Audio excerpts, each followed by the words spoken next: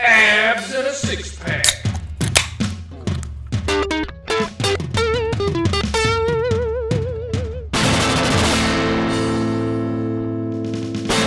Abs and a six-pack!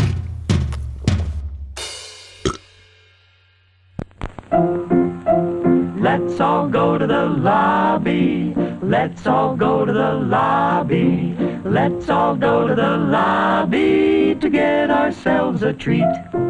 Delicious things to eat. The popcorn can't be beat. The sparkling drinks are just dandy. The chocolate bars and the candy. So let's all go to the lobby to get ourselves a treat. Let's all go to the lobby to get ourselves a treat. It's Abs and a six-pack. Today is December 23rd, 2020. I'm joined by Wallaweem, a.k.a. John. Sanders. Sanders. Yeah. I didn't forget your last name. I just didn't know if you wanted me to say it. Yes. I spoke too much last time, so I'm here to just listen. And sort of, Well, if I need to chime in from time to time, then I might. I would hope so because... Only to correct you about stuff. Okay, good. No one ever does that, even though they really should.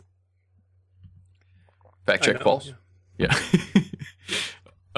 So we had been talking a while ago, like you wanted to do a movie review podcast, and we decided on we'll each pick 3 movies. We landed on 1 good movie, 1 horrible movie, and 1 wild card movie. So we're here today to do that. Oh, and I'm not sure if we had like a specific meaning for what wild card means. Like, does that mean a movie that's mediocre, or a movie that has great parts and bad parts? But yeah, I guess my interpretation was just a movie that everything about it is stupid, but it still works, and it's still like kind of great. Yeah, we didn't really decide what wild card meant, because my interpretation of it is like literally anything. It could be any movie ever. Okay, yeah, but it's still, it works. Yeah. So I don't know. Should we start? We're gonna like break down and deconstruct, I'm sure, some of the plots of these movies as we go through. Should we start with like the good movies first? Yeah, I was thinking like the good, the bad, then the wild card, or the bad, then the good and the wild card, or if we were to settle on talking about the good ones last to end on a high note. But I think, how about the good, then the bad, then the wild card? Okay, yeah, that's kind of what I was thinking. So, So as far as good, you picked Battlefield Earth as your good movie. No, I'm just kidding. Yes. No, yours was The Man Who Would Be King. Yes, The Man Who Would Be King, which is based on a short story by Rudyard Kipling, and directed by John Huston, the director of The Maltese Falcon and The African Queen, a bunch of other really famous movies. Yeah, this was made in 1975 and stars Sean Connery and Michael Caine, and Christopher. Why am I blanking on his name? Plummer. Christopher Plummer as Rudyard Kipling, which is interesting because Rudyard Kipling wrote the story with the framing element of like a character who is recording, speaking to a former soldier, and Rudyard Kipling in real life published it at the age of like 21, and so the movie frames it as it's Rudyard Kipling that's sort of in the framing narrative, which would mean that Christopher Plummer at the age of the mid-40s is playing a 19 to 21 year old Rudyard Kipling. Which I thought that was just really interesting. I didn't even pick up on that. It even does more to like place it in the historical context, because at the very beginning of the movie you see him writing something, and I paused it to see what he was writing, and I looked up the words of it. It was a poem. It was I think it was called The Ballad of Bodathone, and he wrote that when he was like it was published when he was in his early 20s. So he's like writing it for the first time in the movie when he. Weird. Okay. It could be that this is like an alternate universe version where he's doing all this stuff when he's middle-aged instead of in his early 20s, or it could be that 40-year-old Christopher Plummer is playing 20-year-old Rudyard Kipling. So I just thought that was an interesting That is weird. I would not like replace Christopher Plummer as Rudyard Kipling with anybody because I thought he did a really great job. But it was just, it's not necessarily like a huge flaw in the movie. It's just I think it's interesting to discuss. Yeah, so we both pulled a couple clips from The Man Who Would Be King, and I was surprised I hadn't ever not only seen it, but I hadn't even heard of this movie until you had me watch it, and it was really good. I had not. Yeah, I had not previously asked you what you thought of the movie beforehand, but my experience was that I hadn't seen the movie before this summer. My first exposure to it was IMDb had a list of, and I don't know if this is like verified or anything, but I think it seems to be true, of Christopher Nolan's 10 favorite movies. And at the time, many years ago, Christopher Nolan was the filmmaker that really got me into the idea of watching movies for the director, not for just the subject matter. Right. And my thoughts on Christopher, I can't watch most of his movies anymore because they're too quippy and fast, quick cut. The average shot is less than a second, and well, is that true? The average shot? Yeah, look at the average shot length for Batman Begins. And I know it's mostly because of those the fight scenes that are incomprehensible. Right. But also just any random shot in that movie is extremely short. But so I mean, yeah, my thoughts on because it's partially because I'm older and partially because I've just seen so many movies now. But I've seen all the movies that inspired Christopher Nolan now, and I think I enjoy most of them more than his movies, which isn't surprising. But anyway, I have you seen his new one, Tenet? No, that's the only one I haven't seen. Yeah, I haven't seen it. And because it's the first time I wasn't excited for a Christopher Nolan movie. He lost me with Inception. That one was everybody loved that movie, and I was like, eh. I was okay with the movie when it came out. I wasn't a huge fan. There were things about it that I loved. I mean, some people credit that movie with destroying, starting the blah, that movie trailer thing, and they put it into a lot of movies. But the thing is, you can't really dock Inception just for that because they actually made it part of the. It actually made sense in the movie because they were when the movie does that stuff. It's I mean, this was Hans Zimmer, the composer. He was maybe responsible for this decision, but it's the music in the movie. I think it was Edith Piaf's "Non je regrette rien." I don't know. It's French or something, but it's that music slowed down.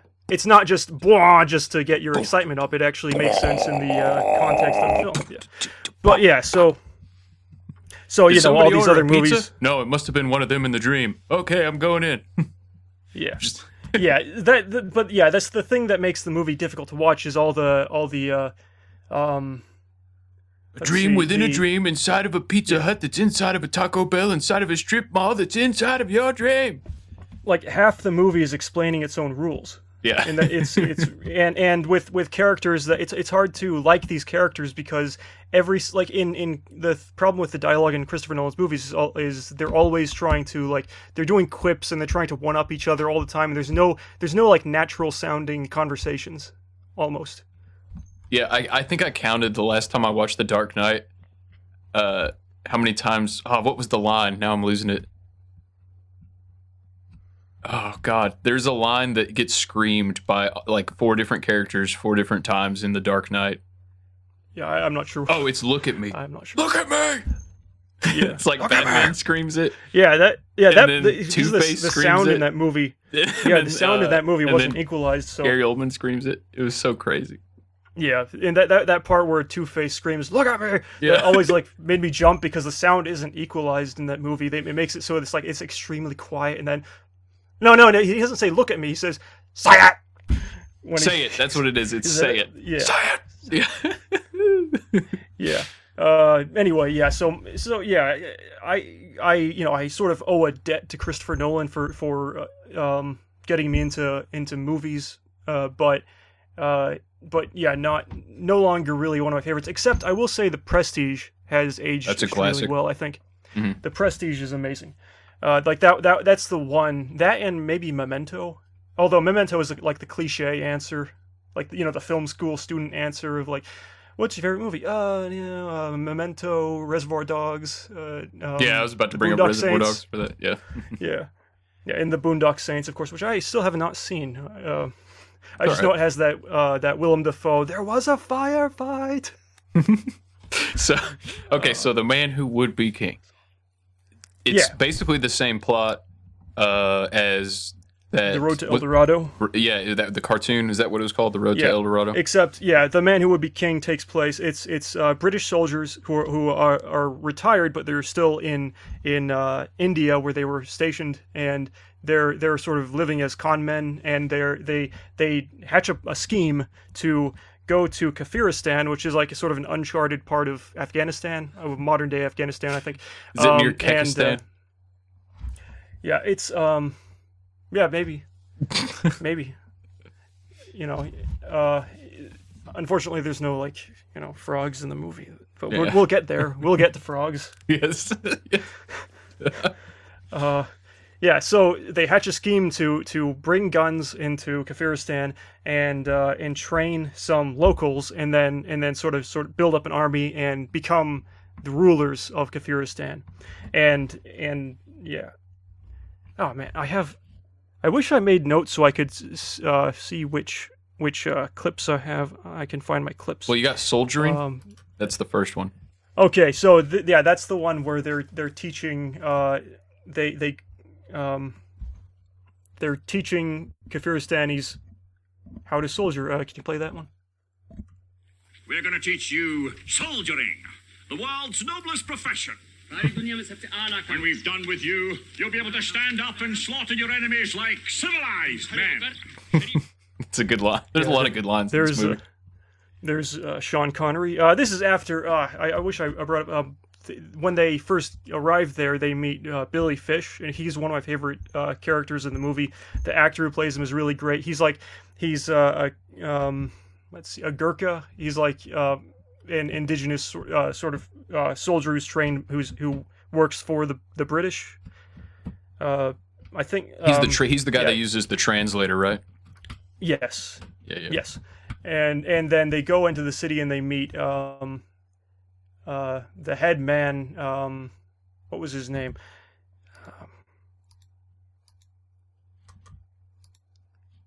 Anyway, they meet the head man. He's the leader of that village, and he's another just really great character actor. And all of his reactions and delivery, he doesn't speak English, but it's just really entertaining watching him.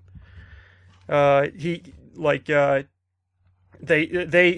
sort of Sean Connery and Michael Caine, Daniel Carnahan and Peachy Carnahan.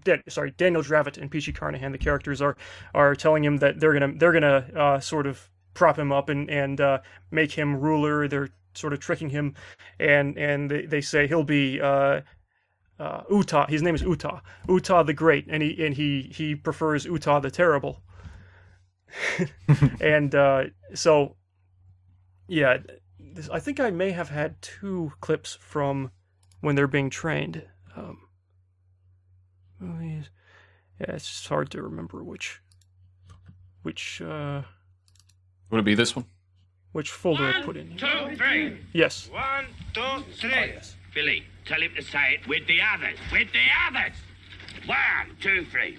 Right. Now ready, steady, go. 1, 2, 3. No, you don't say it before the others. He's saying it before the others, Billy. Not before the others, not after the others. With the bloody others. Yeah. So yeah, there's Peachy Carnahan getting angry. It's just funny. One of the weird criticisms that if you look at the reviews they have listed on Rotten Tomatoes, a lot of the critics seem to not like Michael Caine's performance in the movie, and I don't understand because I think he's really good. You know what's weird is it took me until he said his first line in the movie. I was looking at Michael Caine, and it didn't even click in my brain that was Michael Caine because I'd never seen him so young. Yes. And then once he started talking, I was like, "Oh God, that's Michael Caine." Yeah, and I will say Michael Caine's performance is great, except for there's a couple scenes where he's conveying a bunch of emotion vocally, but his face is deadpan and doesn't change. Mm-hmm. Does that make sense? I'd say one of the there's a couple of parts where I'd say they could have done a better take, especially late in the movie.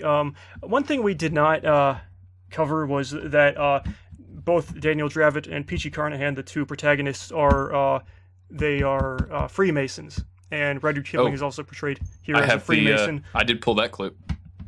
They happen to be Freemasons, like myself. Freemasons? Those chaps, I should think you'd strike them off your rolls. Oh, once a Mason, always a Mason. Never could understand how perfectly pucker chaps, like yourself, can go about on public occasions wearing aprons and sashes and shaking hands with total strangers. Just what is Masonry, Kipling?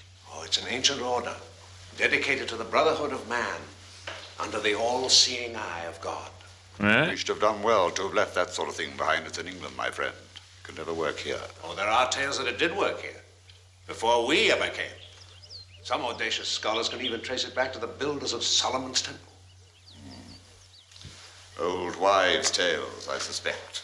Yes, in all likelihood, sir.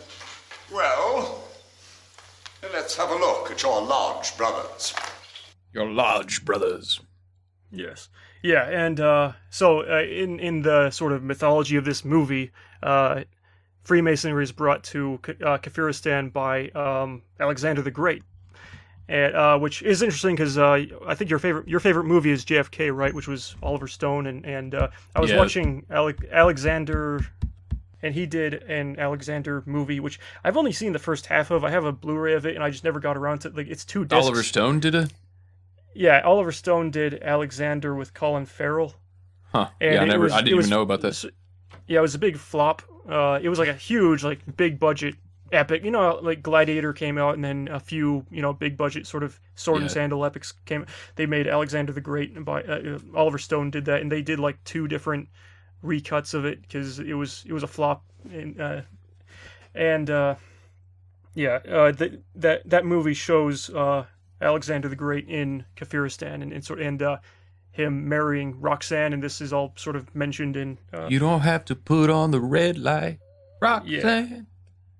Yeah, this is all mentioned in The Man Who Would Be King. Yeah, I don't want to spend too much time on this because I think I recommend the movie. Anyway, Daniel Dravit is shot by an arrow during a battle, and it goes through his bandolier, and everyone thinks that he pulls the arrow out and there's no blood. Everyone thinks he's a god, but it was just a coincidence, and so they use that as leverage to sort of gain control over Kafiristan, and then there's a bit of I have a clip about them coming up with a plan. I think I titled it Sacrilegious. Yeah, Blasphemy. Yeah. Okay, so real quick, also, because we talked about this right before we started recording, but I don't think we mentioned it once we started recording. There will be spoilers, heavy spoilers for all 6 movies we're talking about today. So if you haven't seen them and you want us, like, we're here to review the movies and spoil the movies. So maybe try, if there's any of these movies you hear us start talking about it, maybe stop listening and watch it before you hear the deconstruction of it. Or if you don't mind spoilers, keep listening. Yeah. But we're going to spoil the shit out of these movies. So, okay, yeah. Yeah, I was spoiled on this movie before I saw it, and I still really enjoyed it. Yeah. Yeah, like, it's one of my favorites. Blasphemy. Anyway, yeah. Here's that clip. Now, we're here to conquer this country, aren't we? Right? Well, with you as a god, it would take half the time and half the trouble. The idea's a bit blasphemous-like. No, Danny. Blaspheming is when you take his name in vain. God Almighty's. Blasphemy is when you take his name in vain. Yes. Yeah, so Daniel Dravit's power sort of goes to his head. It sort of draws a rift between the two protagonists. Dravit decides he wants to take a wife, but there's sort of a tradition there that where they believe that if a god, makes love to a woman, she'll burst into smoke, and it's sort of it's a sacrilegious thought of for a god to marry a human. But yes, Dravit wants to sort of lay down roots in Kafiristan and stay there, where the original plan was to basically just take as much wealth as they can and go back to England as rich men. But Dravit decides he'd rather stay there and be a god. And this sort of conflict is very similar to what you see in The Road to El Dorado. There's something very similar going on there, except it's different because the one who wanted to stay in The Road to El Dorado was the one who was sort of being the selfless one, because he was like actually growing to like the people there. Yeah. It was kind of interesting. Yeah. Are both those movies based on the same short story?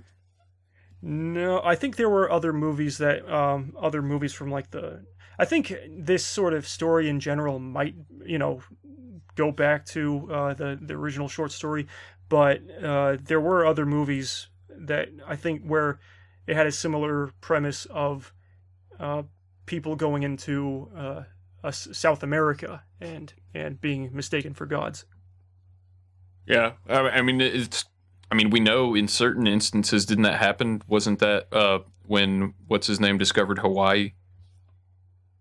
Captain Cook or whatever. Was it James Cook? Yeah, I just saw The Bounty, which was sort of a remake of Mutiny on the Bounty, which was remade like 2 times. The original one was like from the 40s or something, and then they made one with Marlon Brando, and then they in the 80s they made one with Mel Gibson and Anthony Hopkins. Right. Yeah. I've seen the first and third one. I recently saw The Bounty, which is the third the 80s one with Mel Gibson and Anthony Hopkins. It is not about paper towels.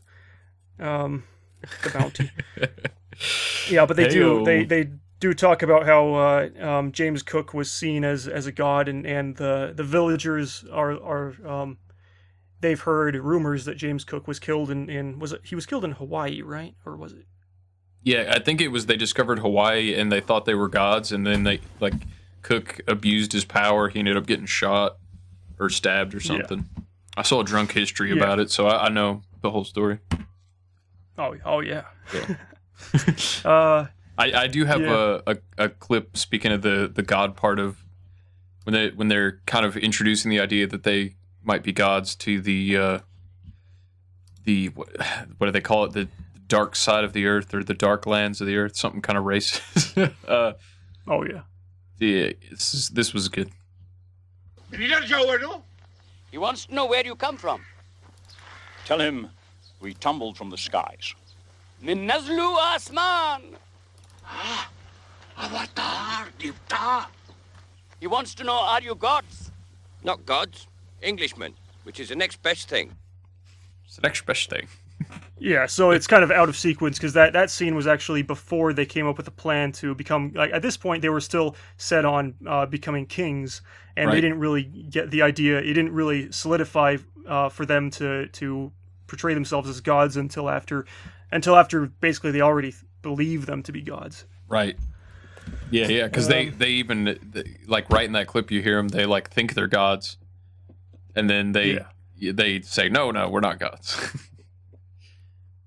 Okay, I see. I only took out 3 clips for The Man Who Would Be King, and we already played them. Anyway, so Daniel Dravit sets up a wedding, and Peachy is about to leave, but then Dravit, they sort of come to and they sort of settle their differences a bit, and Peachy decides to at least stay for the wedding before going back with some of the treasure to England. And then at the wedding, Roxanne is actually played by Shakira Kane, who was Michael Caine's wife and still is apparently. She is. It appears in the movie version, in the short story, she's actually like she's so scared of marrying a god that she sort of goes crazy and bites him.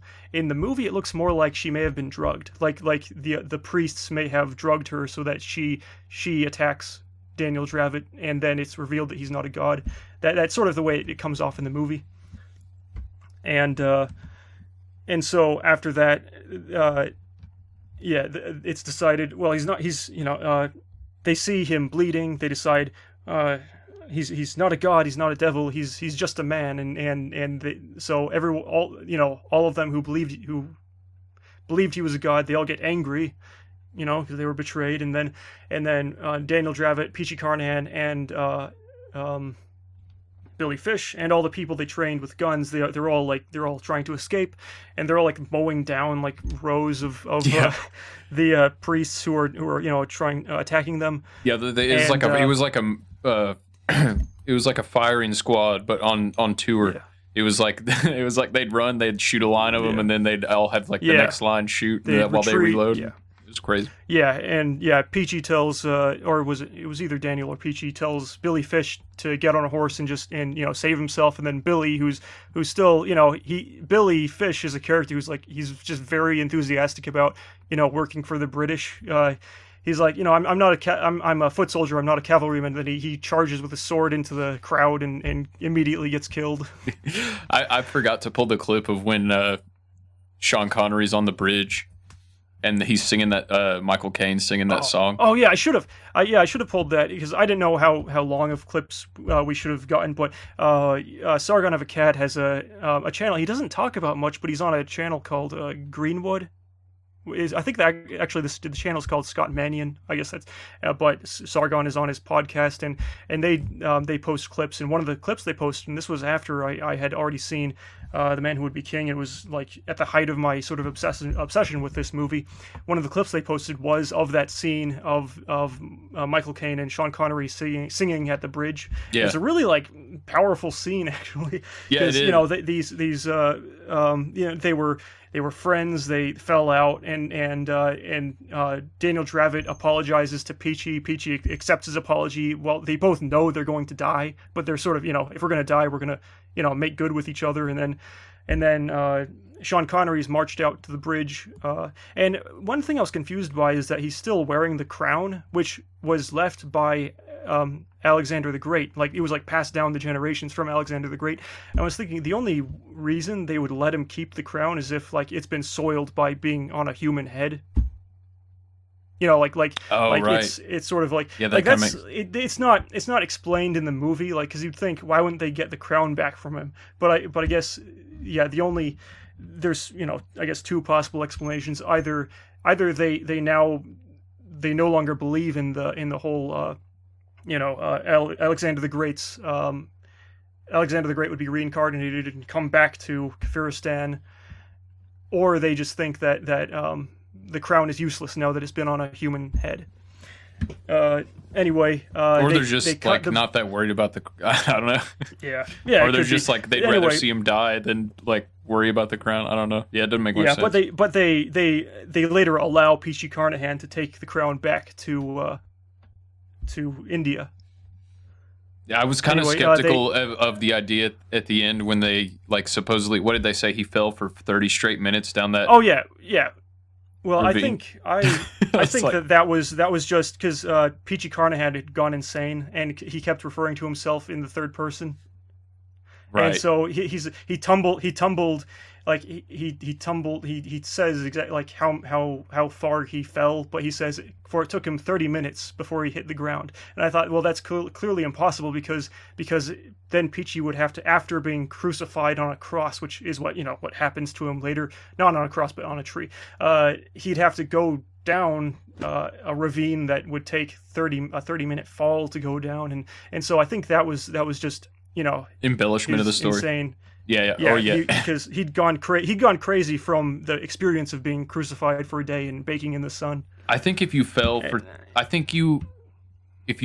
30 minutes by that point, you would be on the other side of the earth, or maybe even further. Well, you'd hit terminal velocity, so at some point. So I don't know. Like if you jumped out of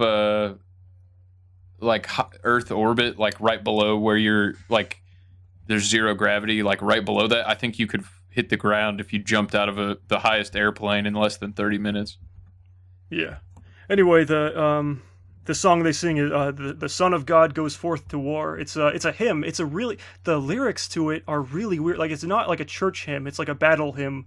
But the guy who wrote that hymn actually wrote church hymns, like really famous ones that you'd recognize.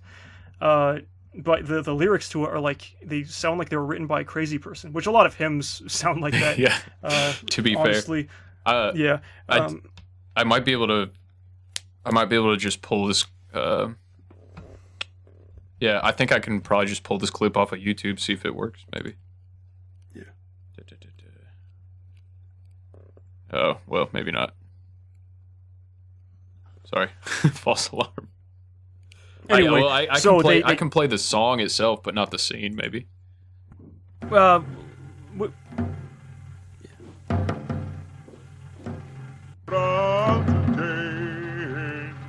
blood-red banner streams afar, who follows in his train.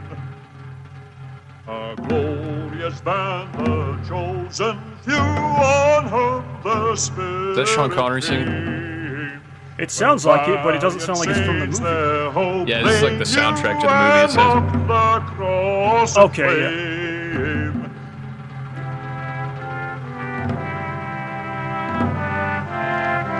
Anyways, you get the idea. Yeah, so the bridge that he's on is one that was constructed at the order of Daniel Dravit, and so they decide to, they cut it. It's now like, they don't want it anymore. It's a anything that he's associated with is now blasphemous. They cut the bridge while he's standing on it, and he falls, and then as in the framing device, it's Peachy Carnahan, who, after a year after this event, has trudged back to India to speak to Rudyard Kipling, and he's describing it to him, saying, he round and round, he fell, he tumbled. It took him 30 minutes to hit the ground, and what I love about this scene is, the part where the scene transitions and it's Michael Caine's singing and his voice sort of trails off, and it's both funny and like really sad at the same time. Yeah, yeah. The way the scene is done, but yeah, Peachy Carnahan is describing the death of Daniel Dravit, and it cuts back to Rudyard Kipling's face as he's listening to this tragic tale, and he has this shocked expression, and it's just really like this blank sort of shocked expression, and then it's revealed. So he describes how Peachy Carnahan describes how after that he was crucified and he survived for a day, and they were all so surprised that he survived that they just decided to let him go. And then it can be he describes coming back like he was going across the mountains, the rocks were falling on him, but Daniel Dravit led him on his way, and Daniel Dravit never let go of Peachy's hand, and Peachy never let go of Daniel's head, and cuts back to Rudyard Kipling's face like, yeah, Peachy produces this bag and pulls something out, and then sets it on the table and leaves, and then Rudyard Kipling gets up and opens up the bag, and it's Daniel Dravit's decomposing head with the crown still on it. Yep. And this is like really weird because the movie up until this point has been like a comedic adventure movie, and then this happens, and some of the context. The story was originally published in like a horror short story anthology magazine. I didn't know a publication of that kind. It was published as a horror story, and this movie did add in a lot of the humor. There is some difference in the sort of theme of the movie, because the movie has more of a sort of a satirical take on the subject, like it's making fun of the concept of British imperialism. The story was more about, and this theme is present in the movie, the story was more about the idea of the importance of people sort of breaking away from structures enough to like achieve something great while also but with the importance of respecting the rules and traditions, because they Daniel and Pishi achieved great things when they went to Kafiristan, but because they didn't respect the laws of that place, that it led to their downfall. And that's sort of the theme of the short story. The movie does take more of a satirical approach, but you still get what you get from the short story out of the movie. Another change is that in the movie, the people of Kafiristan were described as being white because they were the descendants of Alexander the Great and his army. And I think they wanted to make it more somewhat more realistic in the geographical setting by making them Middle Eastern. And so it's a change that doesn't change the theme of the story, as far as I know. But yeah, this is one of my favorite movies, and it never gets old for me. Before we wrap it up, actually, I do have one more clip I never got to of it. Yeah. This is from the beginning. This is right after where the Freemason clip left off, where they bring them in and they said they could charge them for all these crimes. I have your records before me. There's everything in them, from smuggling to swindling to receiving stolen goods to barefaced blackmail. Sir, I resent the accusation of blackmail. It is blackmail to obtain money by threats of publishing information in a newspaper. But what blackmail is there in accepting a small retainer for keeping it out of a newspaper? And how did you propose to keep it out? By telling the editor what I know about his sister and a certain government official in these parts. Let him put that in his paper if he has need of news. I really liked that. And then the guy has to, he has to sort of speak with Rudyard Kipling. There's no reason to put this in the newspaper, correct? And then say, oh yes. Yeah. So yeah, I don't know what would you, in summary, what do we rate in these on scale of 1 to 10? Well, for me, it's hard to say, because movie ratings to me, I feel like movie ratings need to have an objective rating and a subjective rating. So subjectively, this is a 10 out of 10 for me. Objectively, it's 8.5. I don't know. Yeah, I was gonna say 7.5 for me. I enjoyed it. I watched it twice. I'll probably watch it again later on. Definitely a good movie. Yeah, and there's not that many movies from this era that are as good as this either. That's kind of how I feel about Capricorn 1 and It's a Mad Mad World. There's only a handful of movies from this era that you can still watch and they hold up. Oh yeah, and it doesn't feel like a 70s movie. It's not dated. It's because it's made by a director who did movies from the 40s, which were much more sort of stodgy and they were made under the sort of strict guidelines of what you can show in movies, and then he does a 1975 movie. And it's a bit more free and but he doesn't overdo stuff. It's just a really polished production, but with enough sort of character to it that it just stands the test of time, in my opinion. Right. Well, for my good movie, I picked Idiocracy because it's a cliche to say it at this point, but man, every year that goes by, we're closer and closer to that movie becoming true. So, it's incredible. Yeah. Yeah, and the movie's definitely, people are referencing it a lot more now. Because, when it originally came out, it was it wasn't put in very many theaters, was it? And it was much like Office Space, which is also by Mike Judge, the creator of King of the Hill.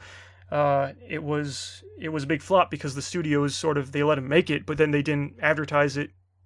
Yeah, and the budget, you can tell from a lot of the special effects, the budget was shit. Yeah. And that's that's sort of one of my, it's not a fair criticism, but it is one of the things that it's sort of a knock against the movie, that it has all these all these compositing shots and digital effects that are terrible, that kind of distract from the how comedy, having high quality production values doesn't necessarily make things funnier, and having sometimes if it's really bad, it can make it funnier. But this movie's not a case of that because it was unintentionally bad. Yeah, the thing about comedy is it has to be either really bad intentionally or really good intentionally. Like how when something parodies something, but it actually does the thing in an unironic way better than the thing it's parodying, but then Right. it pulls it into a joke by the end, like that kind of thing. The Or last it could third be of the so movie. bad that it. Okay, sorry, go ahead. Yeah, it's just you can't go for like Idiocracy. Some parts of it feel like too much of a middle ground for me, where it needed to be more one way or the other. I do love this movie, however, Yeah, and it's a short movie, just like Office Space. It's like 80 minutes, maybe like an hour and 20. Although personally, I feel this one. I feel more length from like Office Space for me is just really tight and none of the scenes drag on. There are a couple of jokes in Idiocracy that are good jokes, but still like sort of delay the momentum of the movie, in my opinion. Yeah, I think all the stuff with Rita, the prostitute, her stuff about like pimping out to like that. Like, there's just a couple things that, and a couple other things. They're like, this really was kind of a waste of time in an 80-minute movie. Yeah, like the part where the military scientist is giving his presentation. It's a funny scene. Like the joke works, and it does set up for like why the pods are kept in stasis for too long. But that scene does like feel like it feel like you want to get to the plot, Right. Yeah. But yeah, just going back to the special effects, like you really like it's not super noticeable overall until the end of the movie when when you have beef supreme, like what is it, rehabilitation, and like all that, like Beef Supreme shooting the grenade launcher and like those. It's like that's when you're like, wow, the budget on this is just gone. Like. Yeah, maybe we should like go back to the beginning of the movie because I think that the main character does have a lot in common with the main character of Office Space. He's sort of the average guy. He's very he's not self-motivated. He's very like chill. Sort of external factors have to set him into motion. Yeah, I did just to set it up. I did pull the intro. I pulled a lot of clips from Idiocracy, but most of them are real short. But I did pull the intro of the movie. I guess we should have started with this.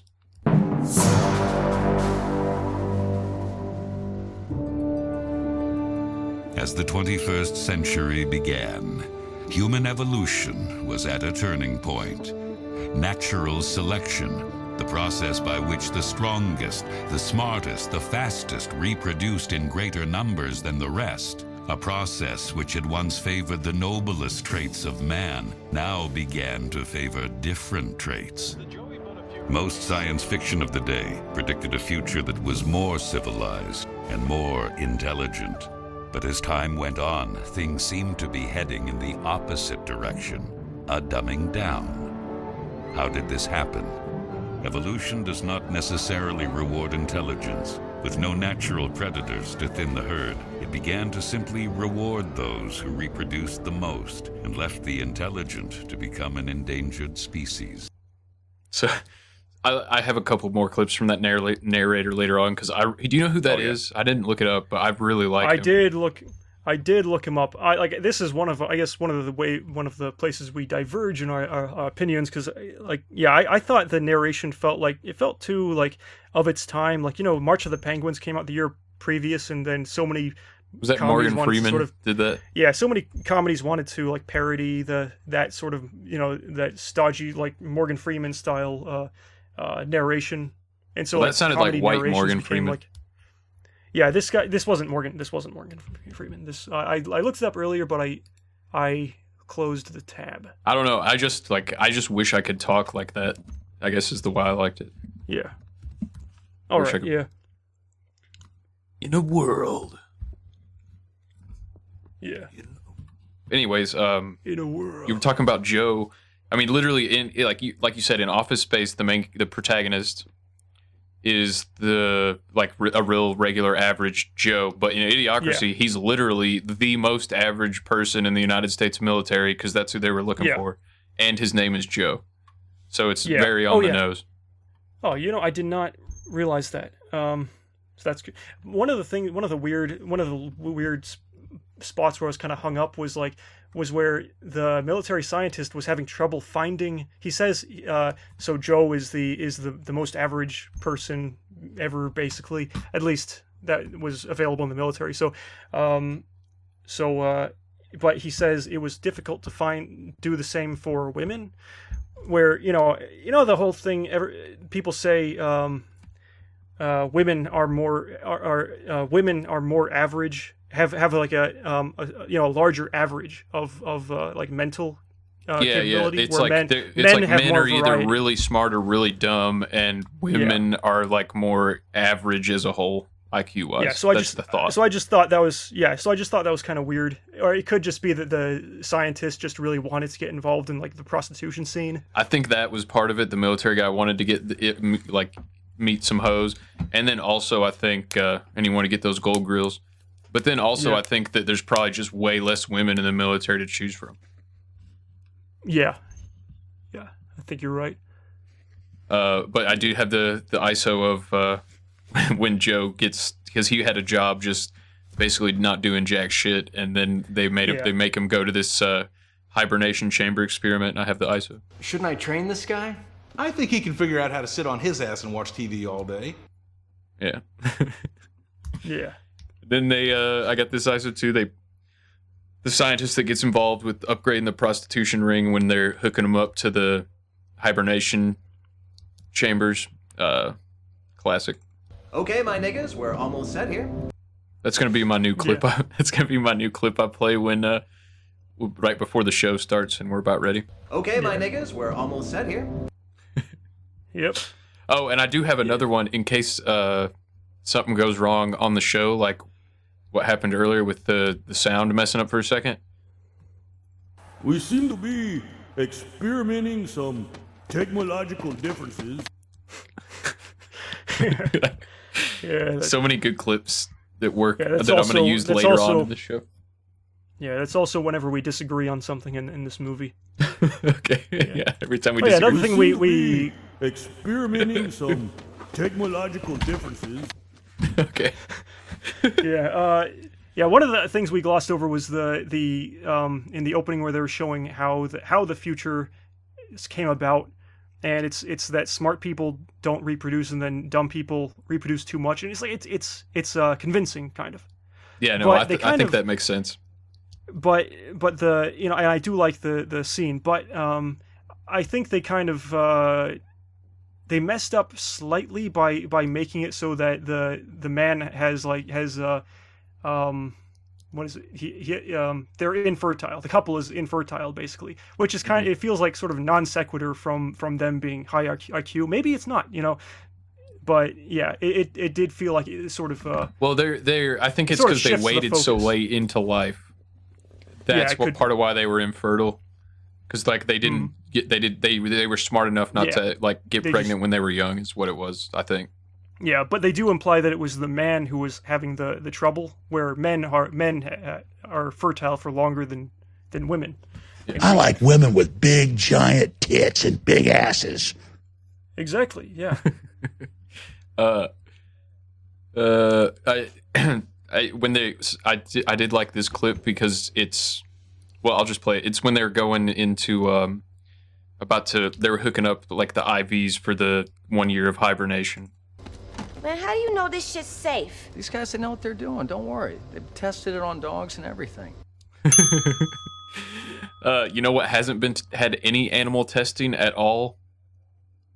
All of the COVID-19 vaccines they're rolling out. They skipped all the animal trials. Yeah. That's what that made me think of. Don't worry about it. They tested it on dogs and everything. Do animals other than bats get it? Or are bats just carriers? Get the COVID-19? They haven't been able to find it in a bat. There's zero evidence that it's tied in with bats anyway, in any way, even though that's the claim. Yeah, well, they just saw the movie Contagion and they just got it from that. Yeah. I love how Contagion was talking about social distancing back then, talk about predictive programming.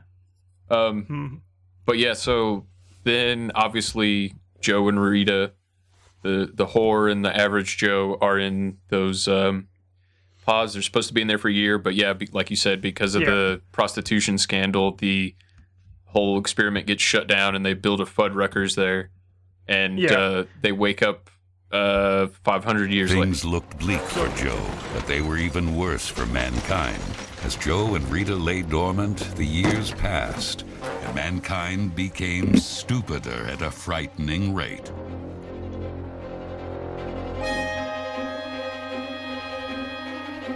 Some had high hopes that genetic engineering would correct this trend in evolution.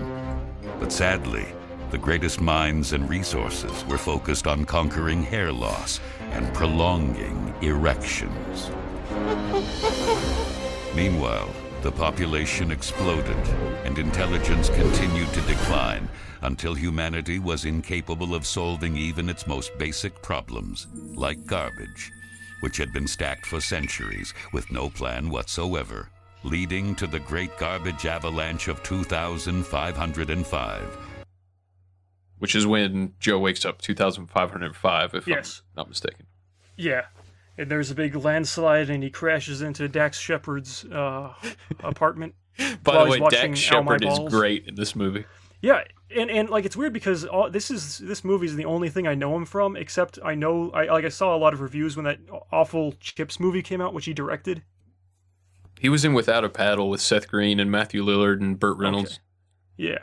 Yeah. So he is very good in this movie. Yeah, he's. He's got a. I have a neighbor who talks exactly like him, has a speech impediment. Oh, I like money. Yeah. Yeah. I like money though. Yeah. I like having sex that part. With chick. I like having sex with chick.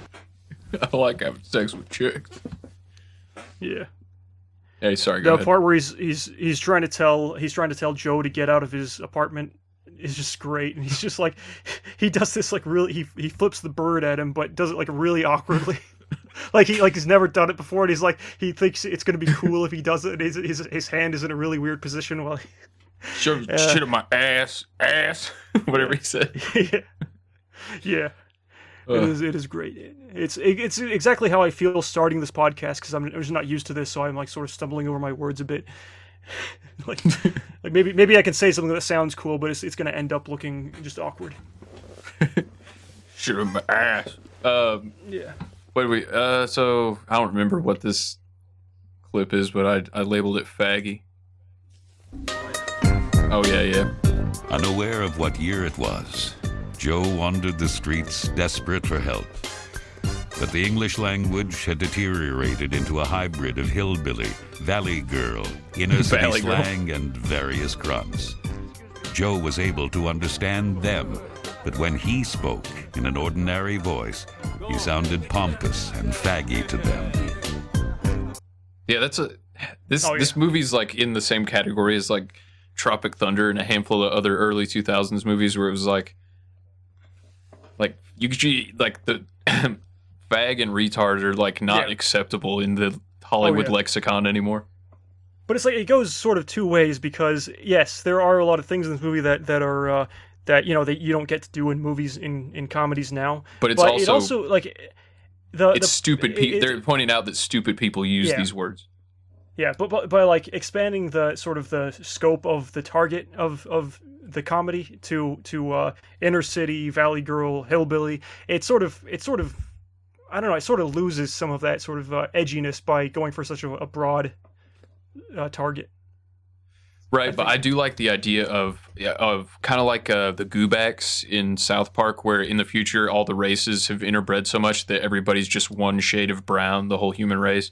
It's kind of like the same thing culturally in Idiocracy, where like the hillbilly and valley girl, like the dumbest people all bred together, so it all kind of mixed into one dialect. I do love that. This movie it's like a dystopian future, but there's no racism in it, and like that's kind of refreshing, because now they'd have to you have to bring up racism in everything. Oh yeah, dude, I just finished season 1 of Lovecraft Country, or actually I might have like half an episode left, but I really like parts of that show, especially the first episode and then the last couple episodes of the season. The middle was a little rough.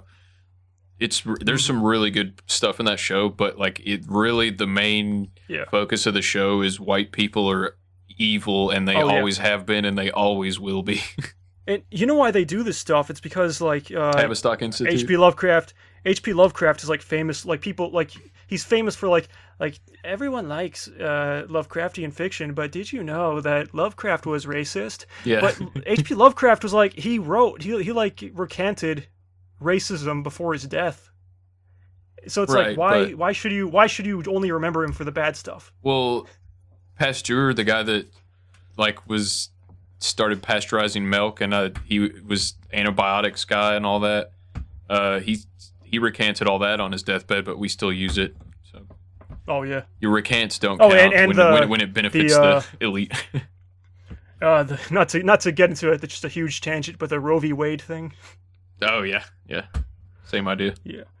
So yeah. Yeah. So he goes to the hospital. Yes. You got It's hepatitis. one of the best scenes. Oh, is someone not feeling well? Your illness is very important to us. I like. Oh yeah, it's called hepatitis. You've got hepatitis. It like there's a happy ding. Oh yeah, and I forgot to say the hospital's called St. God's Memorial Hospital, and they didn't have enough space. Like they ran out of space to put the name on, so it's like sort of sloping off the side. Yeah, it's like the sign. It's like the sign for the hospital took the COVID vaccination.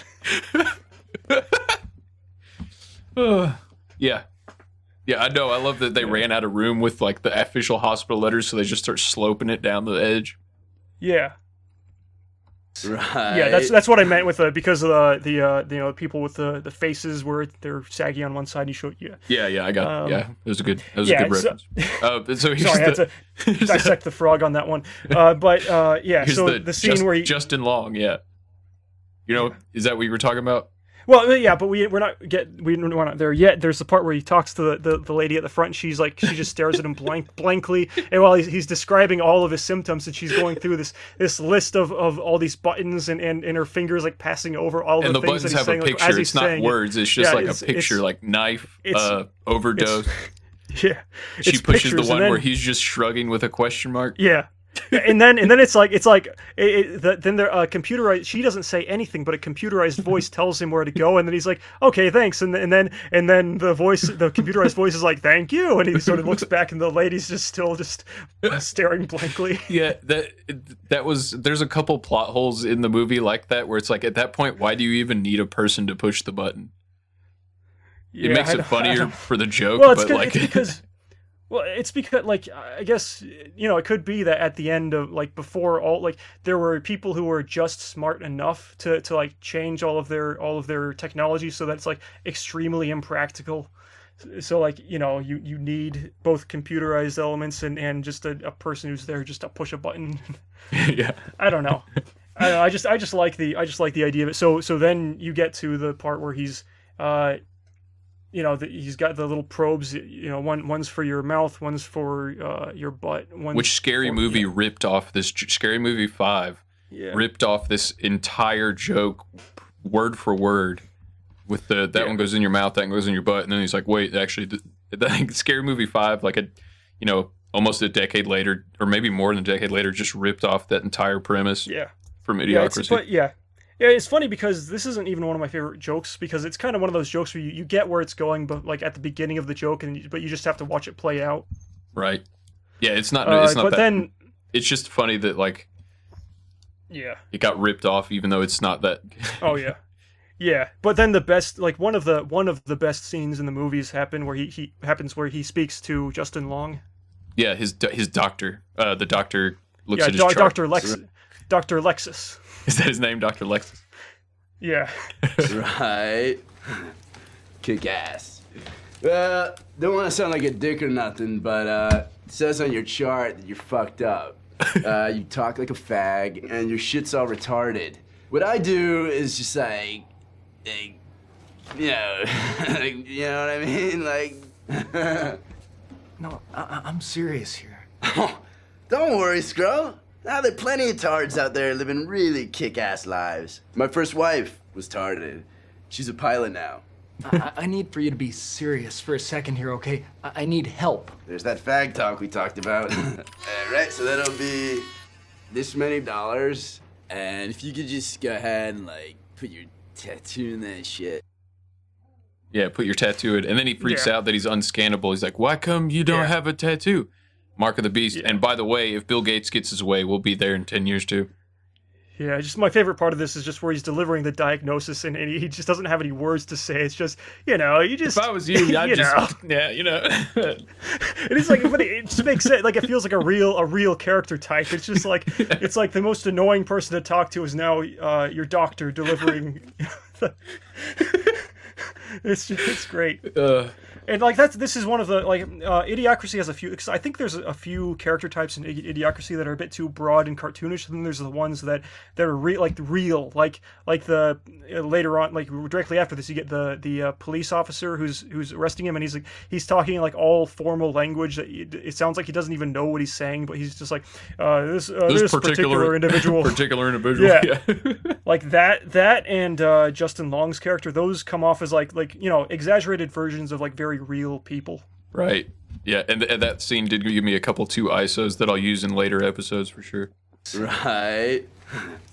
Kick ass. Don't want to sound like a dick or nothing, but it says on your chart that you're fucked up. So yeah, he leaves. He flees the hospital, and this is more of him just wandering around with the narrator talking. I liked. Joe had awakened to a world in crisis. The economy was in a state of deep neglect. A great dust bowl had ravaged food supplies, and the #1 movie in the country was called Ass. And that's all it was for 90 minutes. It won 8 Oscars that year, including Best Screenplay. So he's at this point, Joe he doesn't have his tattoo. He's on the run. I don't even know if he realizes how what wanted he is for not having that tattoo. I don't know if that's crossed his mind at this point, but he happens across that Carl's Jr. vending machine. Yeah. And this was this was a bit. I didn't catch this last part of this until today or whatever day it was when I was pulling this clip right here. Welcome to Carl's Jr. Would you like to try our extra big ass taco? Now with more molecules. Now with more molecules. Yeah, that was great. I never noticed that before. Now with more molecules. And I also love that fast food chains are now doubling as child protective services. Please come back when you can afford to make a purchase. Your kids are starving. Carl's Jr. believes no child should go hungry. You are an unfit mother. Your children will be placed in the custody of Carl's Jr.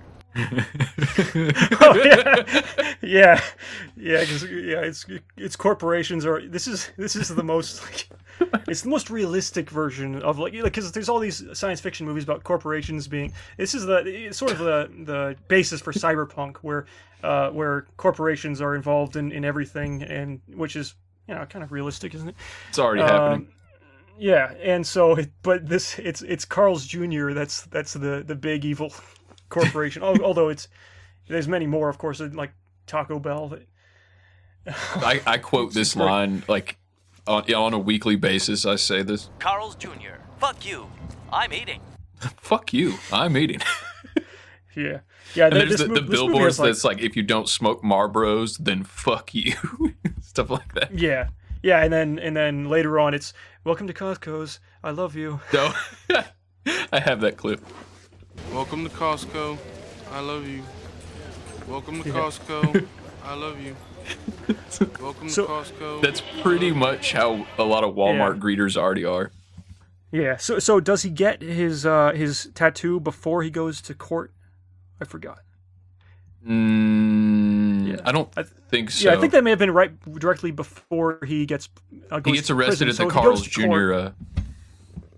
Yeah. Yeah, but before he goes to court, he gets arrested. I have that clip, I think. Right. Yeah, because he doesn't have the mark of the beast. Individual is unscannable. Oh, that's the particular individual guy you're talking about? This particular individual is unscannable. Joe was arrested for not paying his hospital bill and not having his UPC tattoo. I like that. Soon discovered that in the future, Justice was not only blind, but had become rather retarded as well. That arrested for not having, or you just won't be able to travel without your barcode or your chip or whatever. It won't be. Yeah. Yeah, that's on its way. Yeah, Sorry, go ahead. Oh yeah, my fears of a brain chip that'll that starts out as just a thing to like, augment you, and then it just becomes just outright control. And I think it's realistic. Like the chum buckets and the chum bucket hats in the SpongeBob movie. That's how it would go.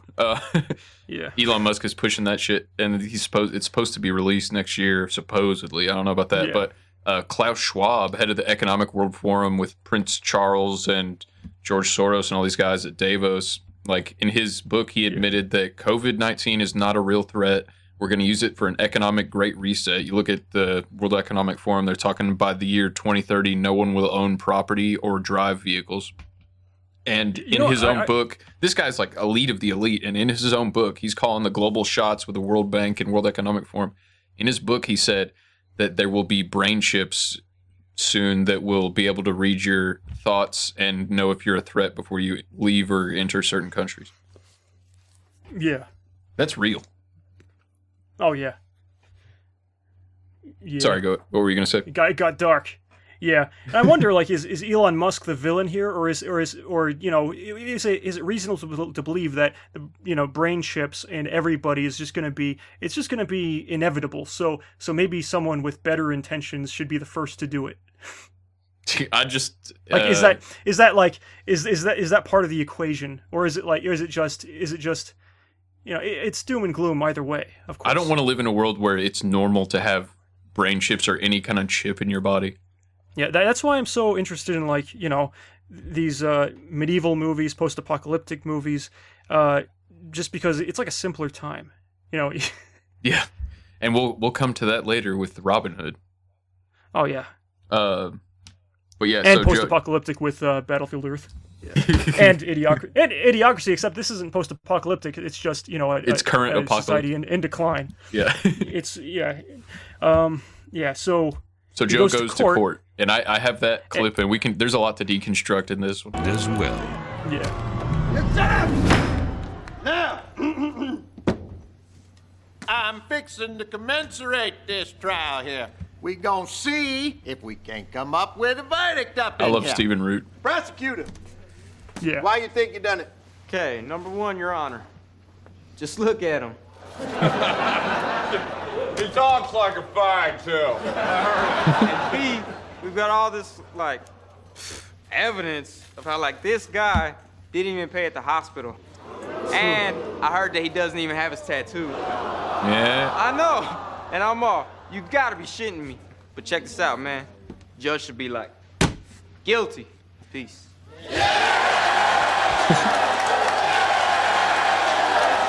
Jackson! What are you objectifying on? Come on, just get me on the stand now. Okay. Your Honor, I object that this guy also broke my apartment to shit. Yeah. What? And you know what else? I object that he's not gonna have any money to pay me after he pays back all the money he stole from the hospital. Don't say I stole. You're my lawyer.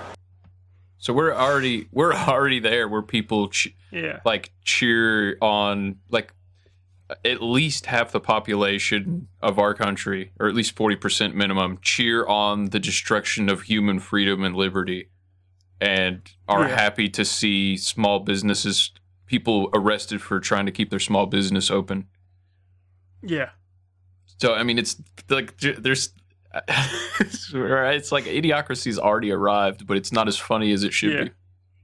Yeah, exactly.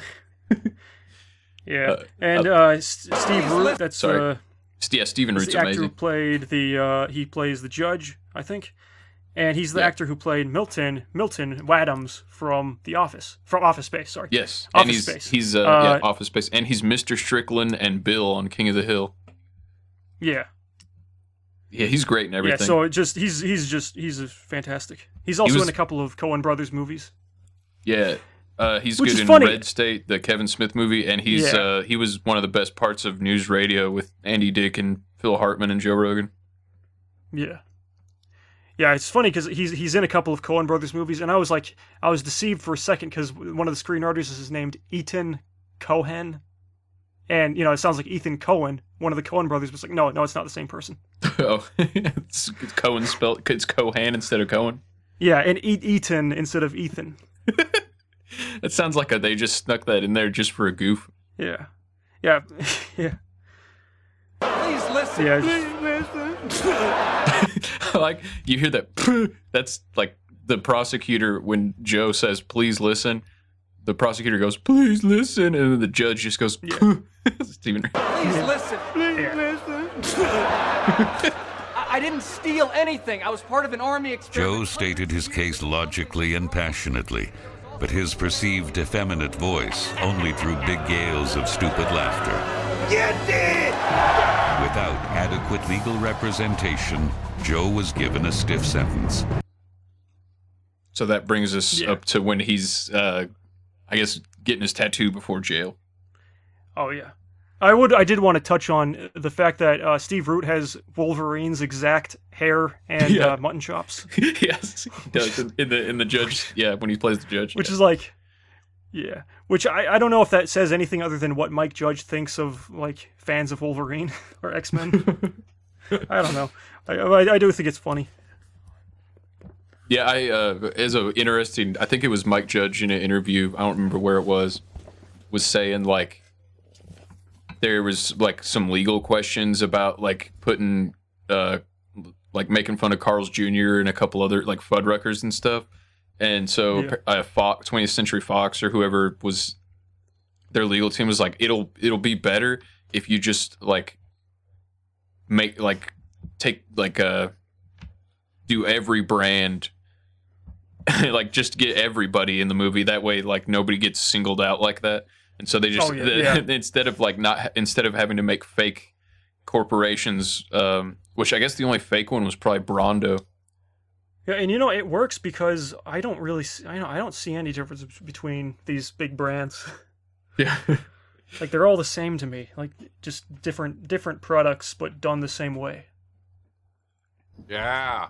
I like money though. Yeah. So this is like of all the twists in this movie, I think this one ends up ringing true the most as to what's happening current day with Brondo buying the FDA. They're watering crops with a sports drink? Brondo the Thirst Mutilator had come to replace water virtually everywhere. Water, the basic component of all life, had been deemed a threat to Brondo's profit margin. The solution came during the budget crisis of 2330, when the Brondo Corporation simply bought the FDA and the FCC, enabling them to say, do, and sell anything they wanted. That's pretty much what happened. It's not on paper, not necessarily, but I think it's safe to say that Big Pharma runs the FDA. Yeah.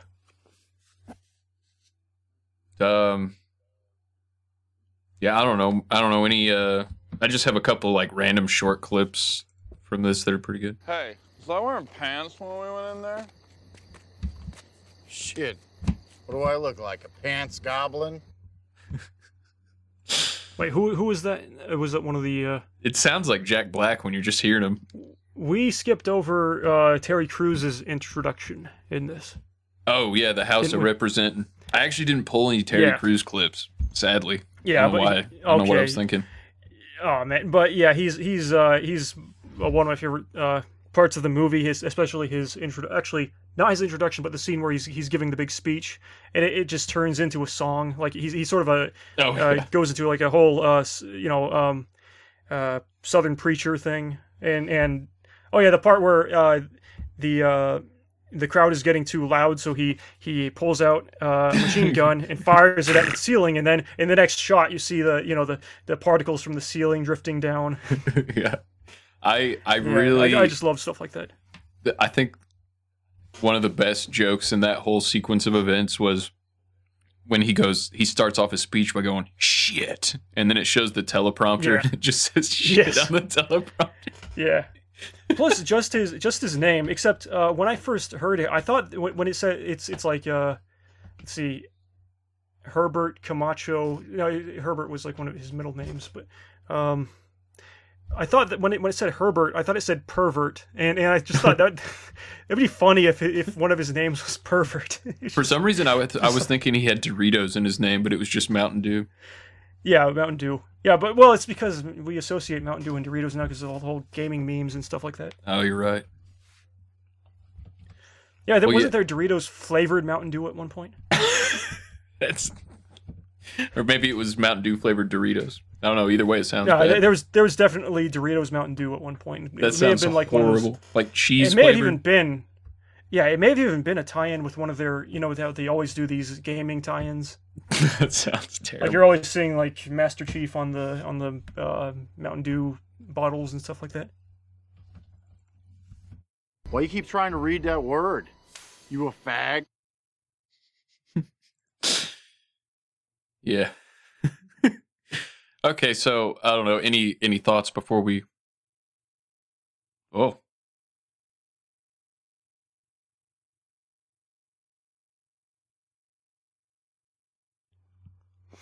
Hello.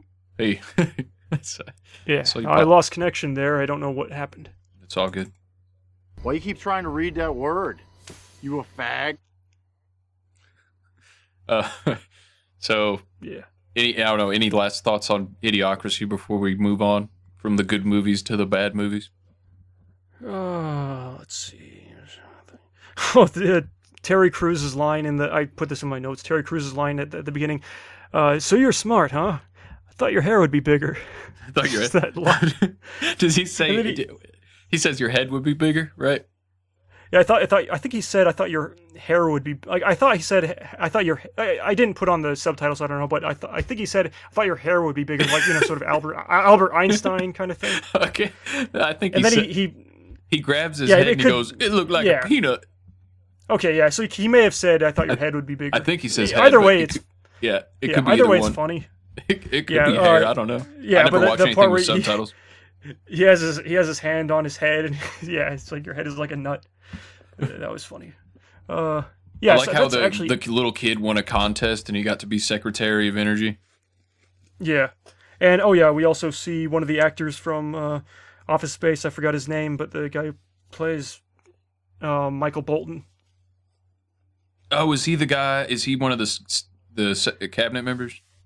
Yeah, he gained a lot of weight though in between those two movies. It was like I think they were 8 years apart. Yeah, because Office Space was 1998, and Idiocracy was 2006. You're right, that is him. I didn't even make the connection because he doesn't have glasses and his hair's different. Yeah, he's got stubble. Yeah, he's one of the best characters in Office Space stuff. I don't know why he's not. I haven't seen him in more stuff. I think he definitely had a small role in King of the Hill at some point. I don't know. The main character of Office Space kind of is. Once in a while, you'll see him in something, but not very often. Yeah, I've only seen him in Ron Livingston. I've only seen him in Office Space, and he was in that one Steven Spielberg HBO production of World War II show that was Band of Brothers. Yeah, which I have not watched. Oh, yeah. I keep meaning to watch that, but I have not seen it. Is that the one with Matthew Broderick? I do not believe so. He was in I know he was in a Civil War movie called Glory. That had Morgan Freeman. Yeah, that's what I was thinking of. I think it had Morgan. Did it have Morgan Freeman? I may be thinking of a different movie. Anyway, well, and like you said, it's like objective versus subjective. I give Idiocracy subjective 9.5. Yeah. Objective 9.5. Subjective probably like an 8. But my personal opinion 9.5. Okay, yeah.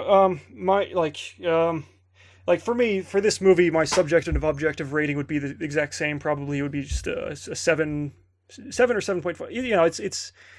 it's like every time I watch, it's one of those movies where every time I watch it expecting to be blown away, it's like I'm sort of hung up on certain things, and then every time it's like I remember being disappointed the last time I watch it again. It's like, oh no, this is great. It's for me, it's one of those things. But I do love the movie. Yeah, I mean, I think it gets it ages like a fine wine the further we go into the last decade.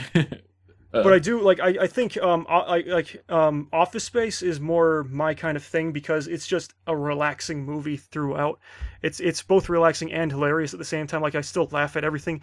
I think that Office Space seems more like the kind of movie where they did more takes on each scene. So there are some scenes where it feels a little flat, but it does feel more like definitive and like just tightly constructed, and Idiocracy it plays like more of a King of the Hill some... episode. It feels like kind of a King of the Office Space plays like a King of the Hill episode, whereas Idiocracy is kind of unlike most of the stuff Mike Judge has done as far as like the atmosphere of a movie. Except, but Office Space is it's very unique because it has that hip hop score, and I'm not a fan of hip hop, but I absolutely love the Ghetto Boys every is single awesome. song. I love all the songs in that movie, and I know that one of the songs was done by a guy who went on to the Joe Rogan podcast recently with Mike Judge, but Mike Judge couldn't stay on. Yeah, Mike Judge was there, and I watched that whole thing, and Mike Judge barely got a word in edgewise. But I guess it just turns out that he was hanging out with... he was just tagging along with Willie D of the Ghetto Boys. Yeah. But that was the dude from the Ghetto Boys, and they did most of the Office Space soundtrack. Yeah, and I do hope that Mike Judge does a full interview at some point soon. Yeah, I'd love to see him on Rogan by himself for 3 hours. Yeah, and just real quick while we're still on the subject of Mike Judge, I finished watching. I had a free trial for HBO on Amazon Prime, and I watched I'd seen the first 4 seasons of Silicon Valley a long time ago, and they all kind of blended together in my brain. I could watch the whole thing, I enjoyed all of it, but individual plot lines just kind of meshed together, and it became kind of forgettable. Yeah, I wasn't super impressed with that show. I finished watching it, and I did enjoy the last couple of seasons more. And I think it ended pretty well. And I will say that it is one of the few shows that it feels the quality. If you like the quality in the first season, then you're probably going to like the whole show, because it doesn't feel like it just slides off a cliff in quality like every single show does. Like, you know how it feels like every show now has an amazing first season, and then the second season is just trash. Yeah. Silicon Valley feels pretty consistent quality, and I think it ended on a high note. And I don't know if I'll be revisiting. I'll probably revisit it at some point. Maybe. I'm still waiting on season 3 of Mike Judge's Tales from the Tour Bus. It is hard to watch, though. Oh no, I have not. Okay, yeah, Mike Judge's Tales from the Tour Bus is fantastic. I can't recommend that show enough. Yeah, I can't remember what network it's on, but yeah, I did kind of grow attached to the Guilfoyle, the Satanist character. I don't like his voice because he just sounds like Nick Offerman, like a discount Nick Offerman. But he does have a lot of good points throughout the show. Yeah. Oh, Mike Judge. Hello, this is Hank Hill, and I'm telling you what, you need to listen to Alex Jones. Okay. I was looking for my where is it? I guess I don't. I was looking for my Tales from the Tour Bus Mike Judge clip. It's the one I can't remember what episode it is, but it's basically the premise of that show is it's real stories from the first season's outlaw country and the second season's funk, and it's just all these legends of each season's a different genre. It's all the legends telling the crazy stories from on the road, usually involving lots of drugs and guns being shot and people getting shot.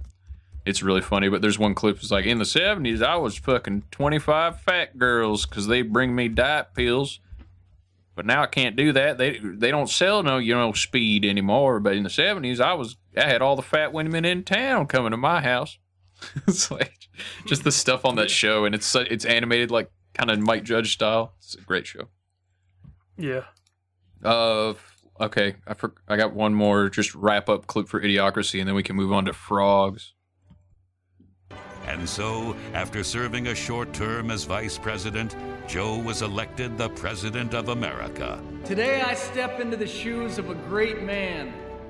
A man by the name of Dwayne Elizondo Mountain Dew Herbert Camacho.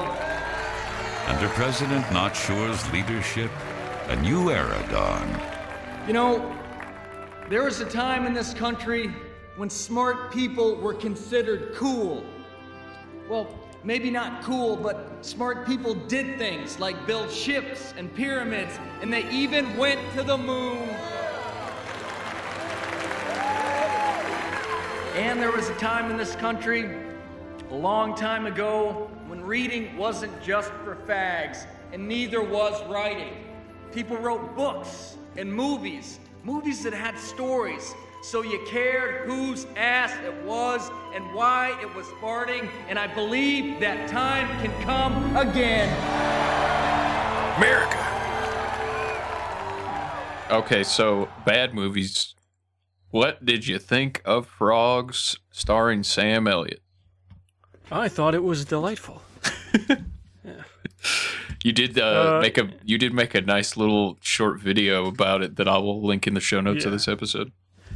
Yeah, and it's of a scene late in the movie, so maybe I could touch on it at the end of our Frogs discussion. But yeah, this movie stars a mustacheless Sam Elliott in a canoe, and he's taking pictures of the chemicals that are turning the frogs gay. Yes. Yeah, that's really all you need to know about the movie. Yeah. Yeah. Yeah. Ooh. He sort of. I'll eat your ass. I will. Yeah. Okay, so it's an environmental kind of movie. I was talking with Caleb the other night about this movie, and he said, well, they tried their darndest to make regular-sized frogs scary, but they sure didn't quite pull it off, did they?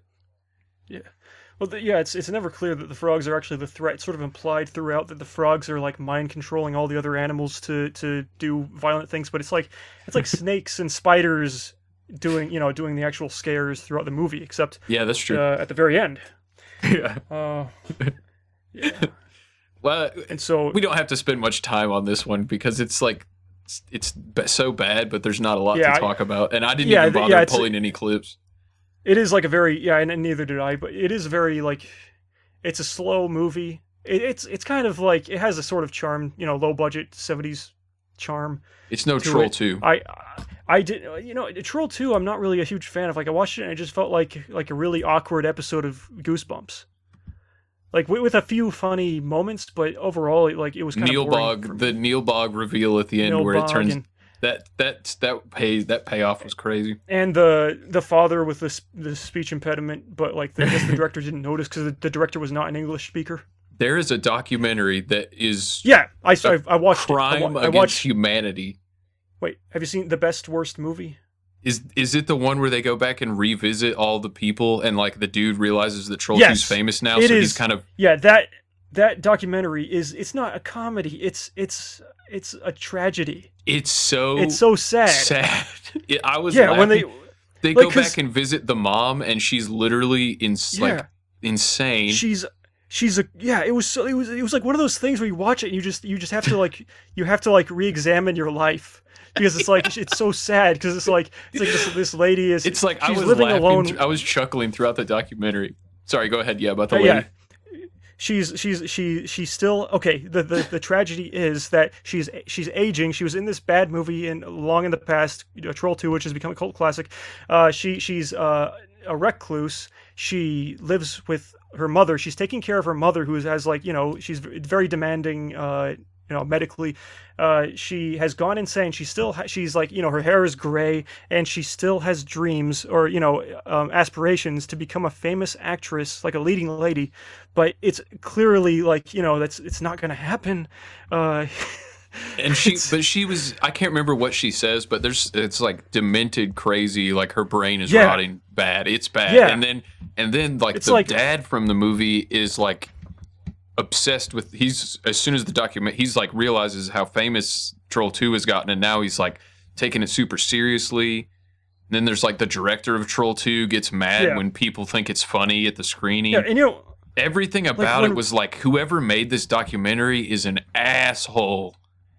Yeah, and people like when I heard like I think it may have been Red Letter Media talking about it, like they were like they're talking about it like it's a funny sort of lighthearted comedy thing where it's like, oh, the director funny, comes by but in a bad and way. Well, it's like I didn't find it like I can't remember any parts that I actually thought like they may have like edited some parts to be funny, but the things they were actually showing were not funny.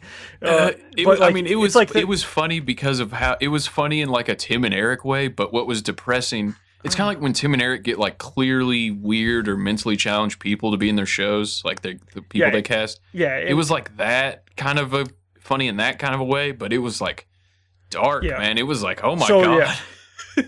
Yeah, so the Italian director is like happy to find that people in America love his movie, so he comes by a convention or a theater showing where they're showing it, and he's the guest of honor basically, and he goes to speak, and he doesn't know until he's there that people are there because they think the movie's funny. They don't know who he is, so he's talking to people who don't know who the director looks like, and so he's talking to them, and they're like, oh, he's like, oh, you like Troll 2? It's like, yeah, it's funny, it's terrible. And he's like, and he's reacting to it, and he gets mad. Yeah. It feels like they set that up. It feels like it was set. Yeah. It was like the people that made. Wasn't it the guy that played the kid, the one that made the documentary? It was like the little kid. I don't know.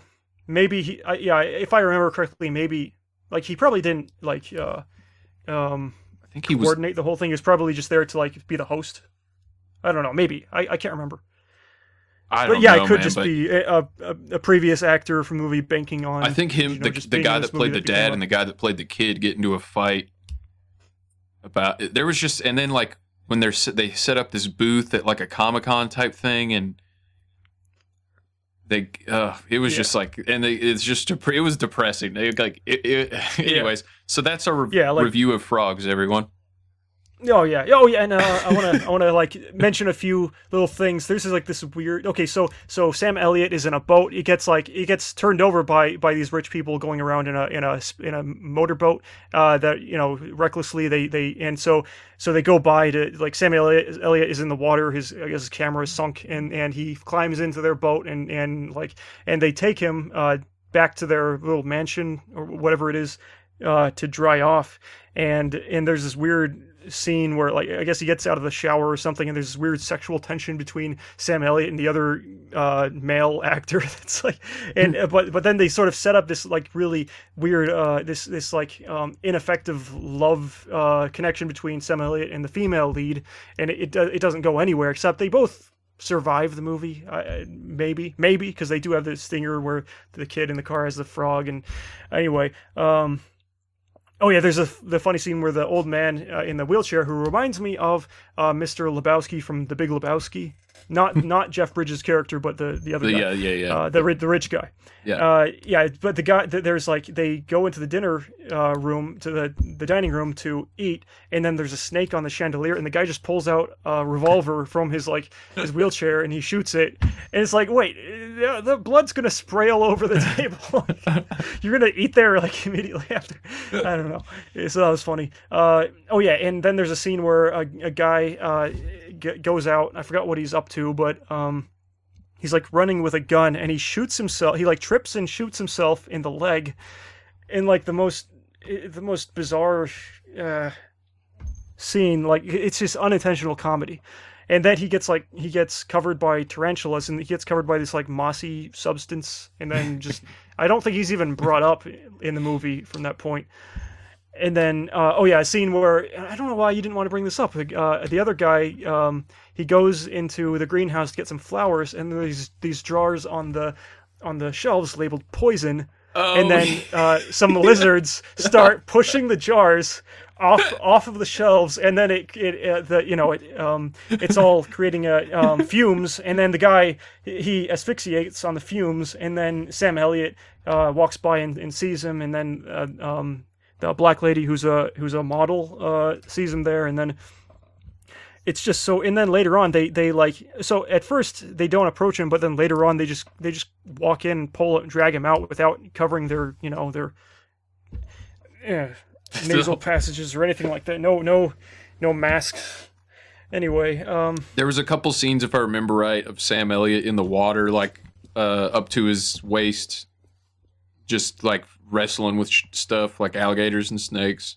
It's been like there was a I watched scene it like with a an month alligator. ago. So. Yeah, there was a scene with an alligator. It was a different character though. Oh right. But if you look close, you can see the alligator's mouth is like fastened shut. Yeah. It's a baby. It's like a baby alligator anyway. It's not a full sized one. And then, but the best scene was the one you brought up at the end, where the old rich guy that's been like putting the chemicals in the water that turned the frogs angry. It's literally the plot. Yeah. Also, there's they kill him by just a bunch of frogs hop around next to him and on top of him, and then he's like and then he's dead. Yeah, like this is like if the frogs can kill people without doing anything, like why were they sending snakes to do their bidding earlier? Is it ever? It's just kind of implied that that's what the frogs are doing, or is it like explicitly said? Because to me, it's just the like movie the frogs felt like are all sort of nature was getting mad, and they just called the movie Frogs.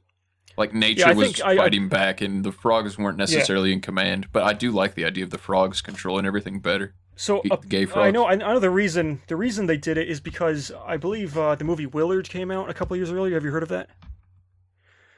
It's like I've heard of it. I haven't seen it. A young man. They did a remake with Crispin Glover. I sort of tweeted about that like a year ago maybe. So a young guy. It was like early 70s. A young guy befriends a rat, and he can communicate with the rat, and he teaches the rat there's like an army of rats in his house, and he like talks to the main rat, and the rat commands the other rats, and then he uses those rats to like murder everyone who's wronged him. And it's sort of slightly comedic. It's like, it's way better. I haven't seen the original movie. I saw the remake, and the remake was pretty good. But I should sort of withhold judgment until I've seen the original, because remakes a lot of the times are just sort of pale reflections of the movies they're emulating. But yeah, really interesting. And they did the sequel, Ben. The sequel to Willard is called Ben, and that's what Michael Jackson did the song Ben for. The song. Ben, the two of us need look no more. Yeah, the song is about like Michael Jackson's friendship with his pet. I don't know what it was, a pet. I don't know, but in the movie it was used as a kid singing to the rat Ben. Ben was the main evil rat from the previous movie. I need to see this. Yeah, it's good. And then when they made the remake Willard, Crispin Glover did a music video. He directed a music video where he's singing to Ben. Except it's weird. It's weird because Ben is the villain rat from the movie. He doesn't like Ben. He likes a different rat. I forgot what he named the main rat.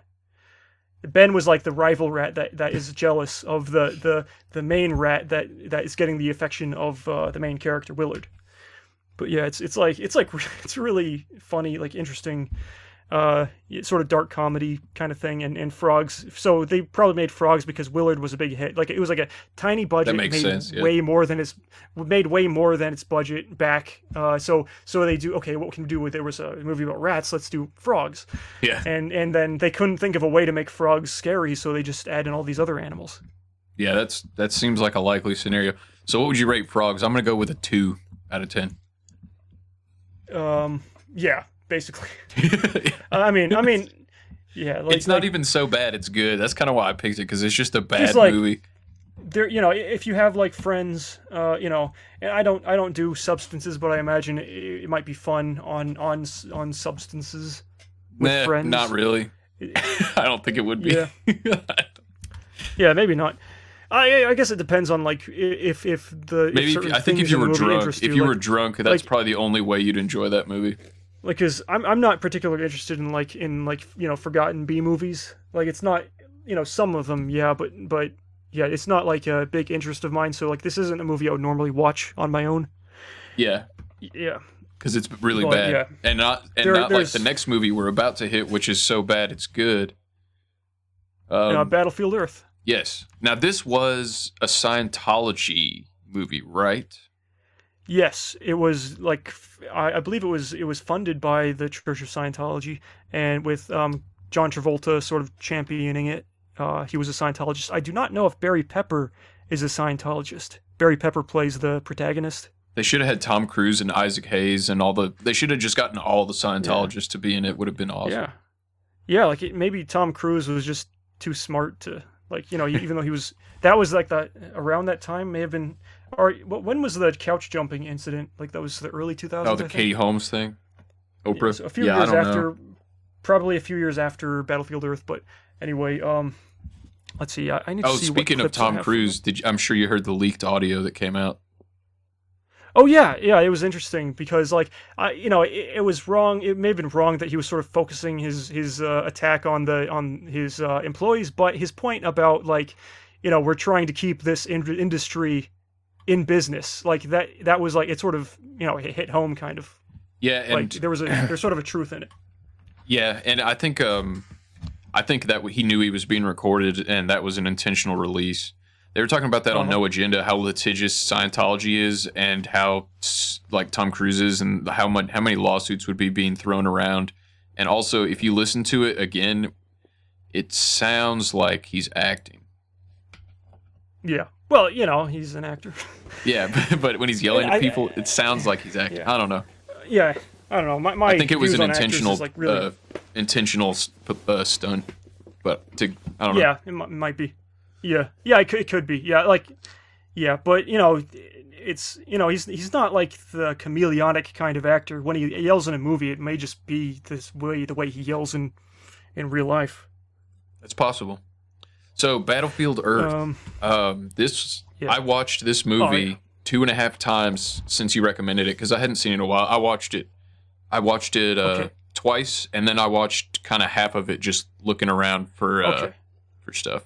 Yeah, well, I'm glad because I did not get the chance. I was sort of spent too much time on Robin Hood, Prince of Thieves, and I meant to rewatch this movie directly prior. I did go through it to look for clips, so I did refresh myself a little bit on it in that way.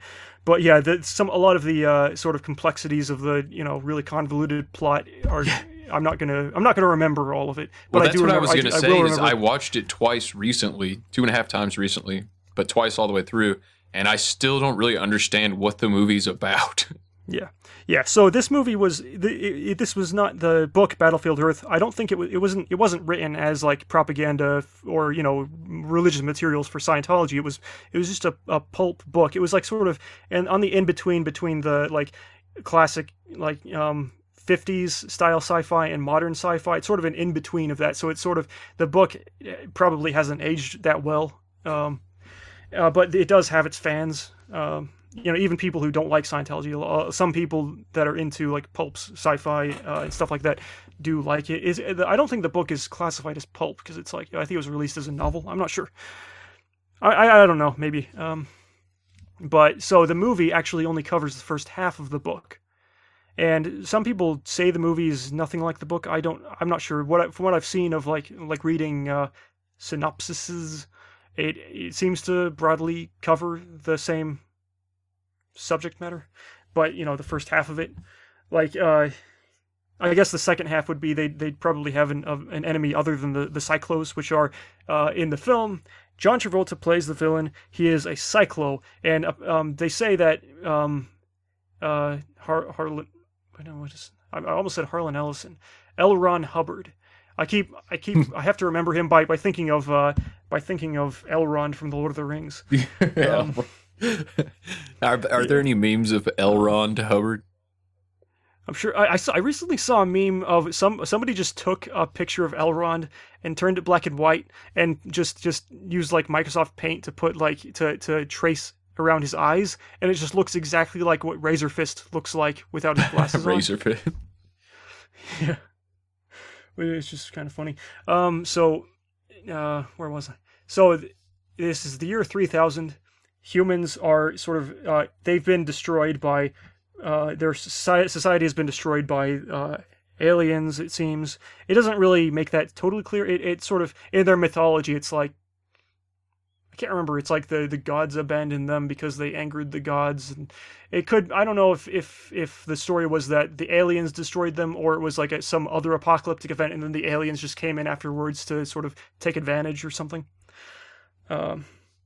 Anyway, so this alien corporation, this like this planet that's like one big corporation, is sort of exploiting Earth. They're using these sort of futuristic cavemen humans, which they call man animals, as forced labor. Which actually, it seems that they don't actually do that until late. Like, they don't even think of using them as forced labor until late in the movie. So I'm not sure. Yeah, it's one of those confusing things. I have to like rewatch it or read the book to figure out what the actual plot. Are you still here?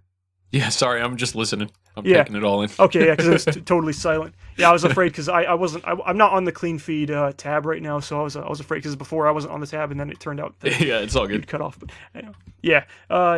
So yeah, because this is why I shouldn't talk for long stretches.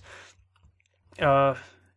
So this alien corporation, like they're all like cartoonishly backstabby and deceptive. And there's this great scene where there's this bartender who John Travolta's character has dirt on, and let's see, that's the "I'm Not Your Friend" clip.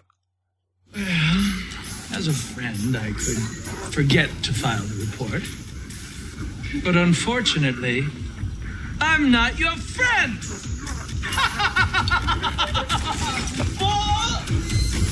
Fool. Yeah, that the first time I cut that clip, I forgot about that "fool" part at the end, so I had to like go back and put that in because I was like, that was the best part because it's so like it's so in the closet, like it's just the cheesiest like villain thing. There's so much of that villainous laughter in this movie. It's like half the movie is like villainous laughter. Oh yeah, that'd be cool to see a compilation of just all the laughter in Battlefield Earth. Yeah, and that is sort of a trend in the movies, the cheesy movies that I like. I like sort of cackling villains. Unfortunately, there was none in The Man Who Would Be King, but we get a lot of that in Battlefield Earth, and there was a lot of riveting Prince of Thieves. Not riveting, but riveting villains and frogs. Okay, so let's see. Oh yeah, John Travolta's character. Oh, whoops, sorry. He is. I was gonna say I'll give myself the badumch for that since you did. Ribbon. Yeah. Yeah. So, John Travolta's character, he's like serving a sort of cycle. He's serving sort of a tour on Earth. He hates Earth. Like all the aliens hate Earth. They can't breathe the atmosphere. They have to wear these little things on their noses to breathe. Which doesn't. I don't think that really enters the plot at any point. Like, there's no part where they like rip one off of them and then they can't breathe, or like sort of like Bane in The Dark Knight Rises. Yeah, there's just something to look at. It seems to never. Yeah, it is like, it is good that they sort of thought of that at least, although it's such an obvious thing. They really should be wearing like full masks. I don't know. It would be more realistic. But anyway, let's see. He wants to get off Earth, go back to Cyclo, somewhere more pleasant. They talk about Earth as if it's hell. It's the worst thing ever. So he's having his like performance review, and they're telling him he's doing good. And then can you play the endless options? Oh, thank you, sir. I don't know if I could have kept my sanity to be here another 5 cycles. We've decided to keep you here for another 50 cycles. With endless options for renew. With endless options for renew. With endless options for renew.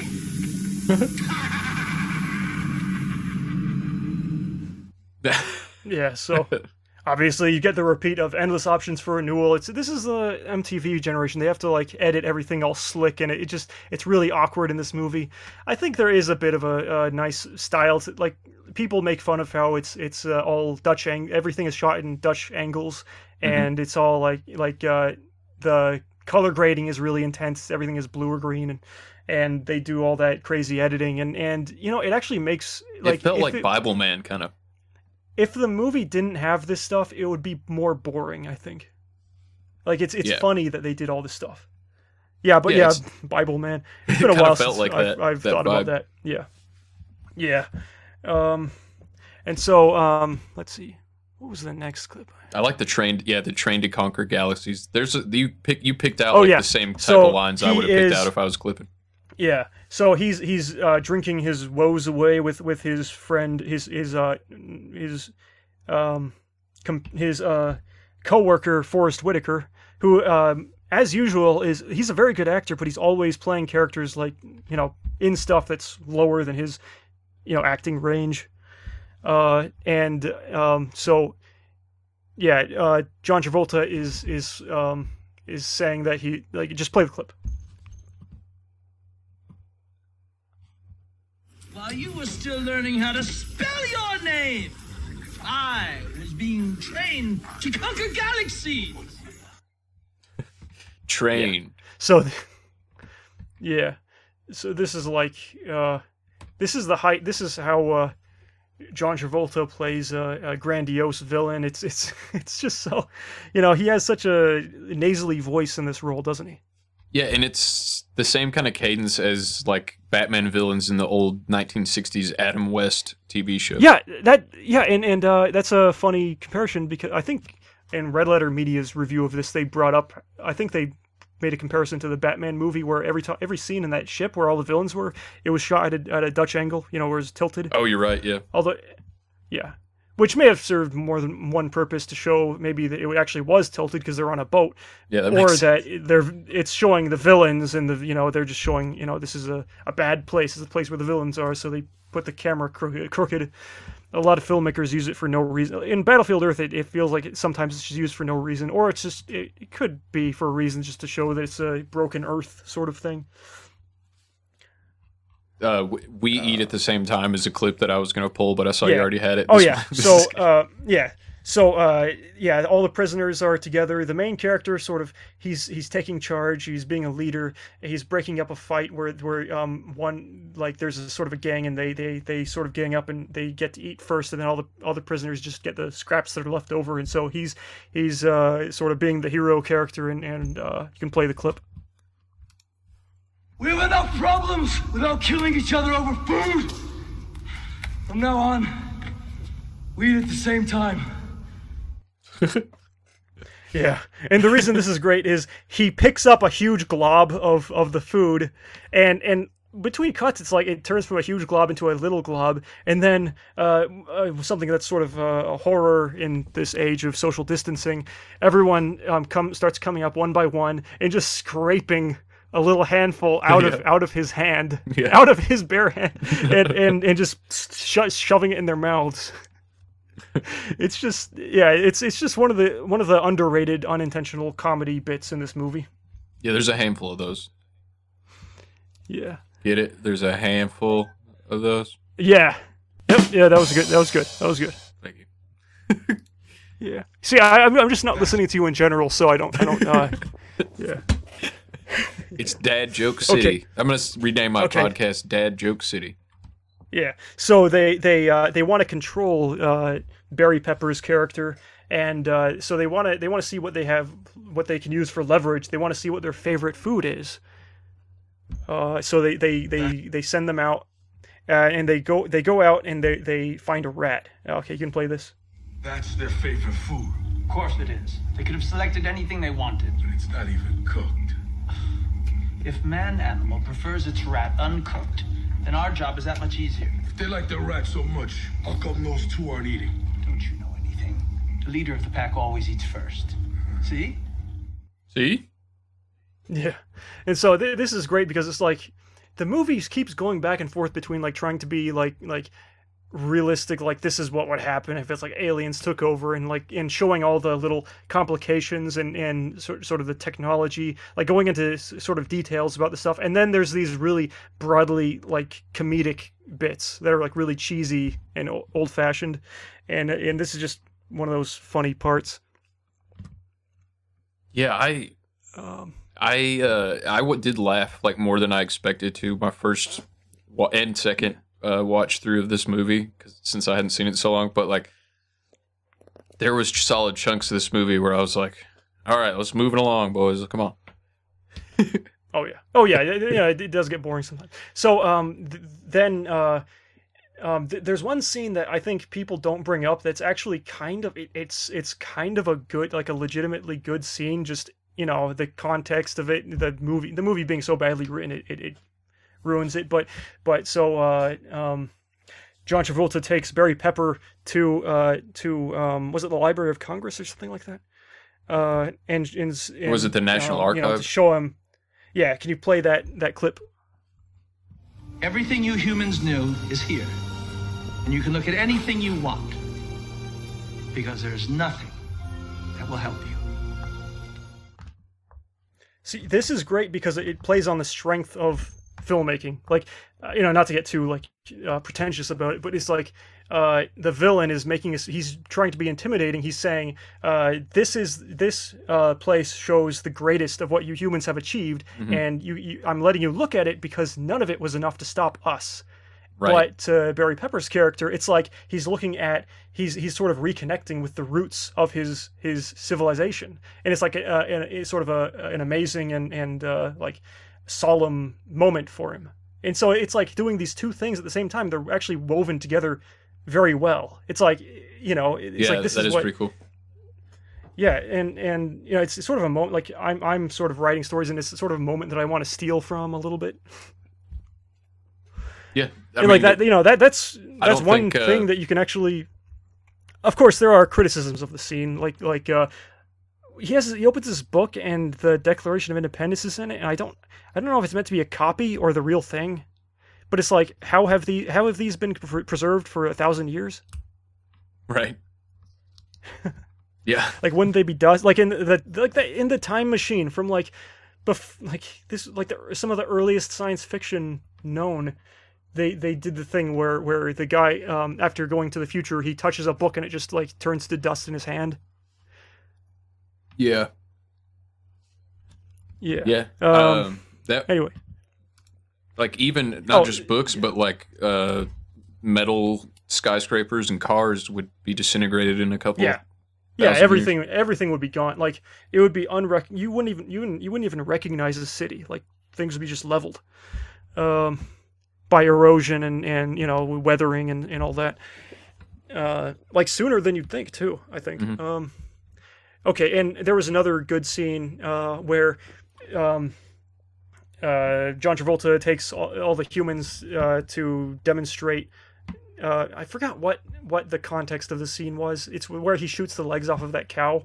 But can you play the clip? Yeah. If you try to run. Yeah. And if any of you get any bright ideas about escaping, just keep in mind that although you know nothing about firearms, I certainly do. I graduated top marksman in my class, and I can kill any one of you at over 1,000 paces. Tell them what I've said. You try to run, you'll kill us. That's it. Yeah. I love that. Yeah, I just like that exchange, and I actually cut down what John Travolta was saying a little bit, so it was longer than what you hear. Yeah. But yeah, just the delivery. If you try to run, he'll kill us.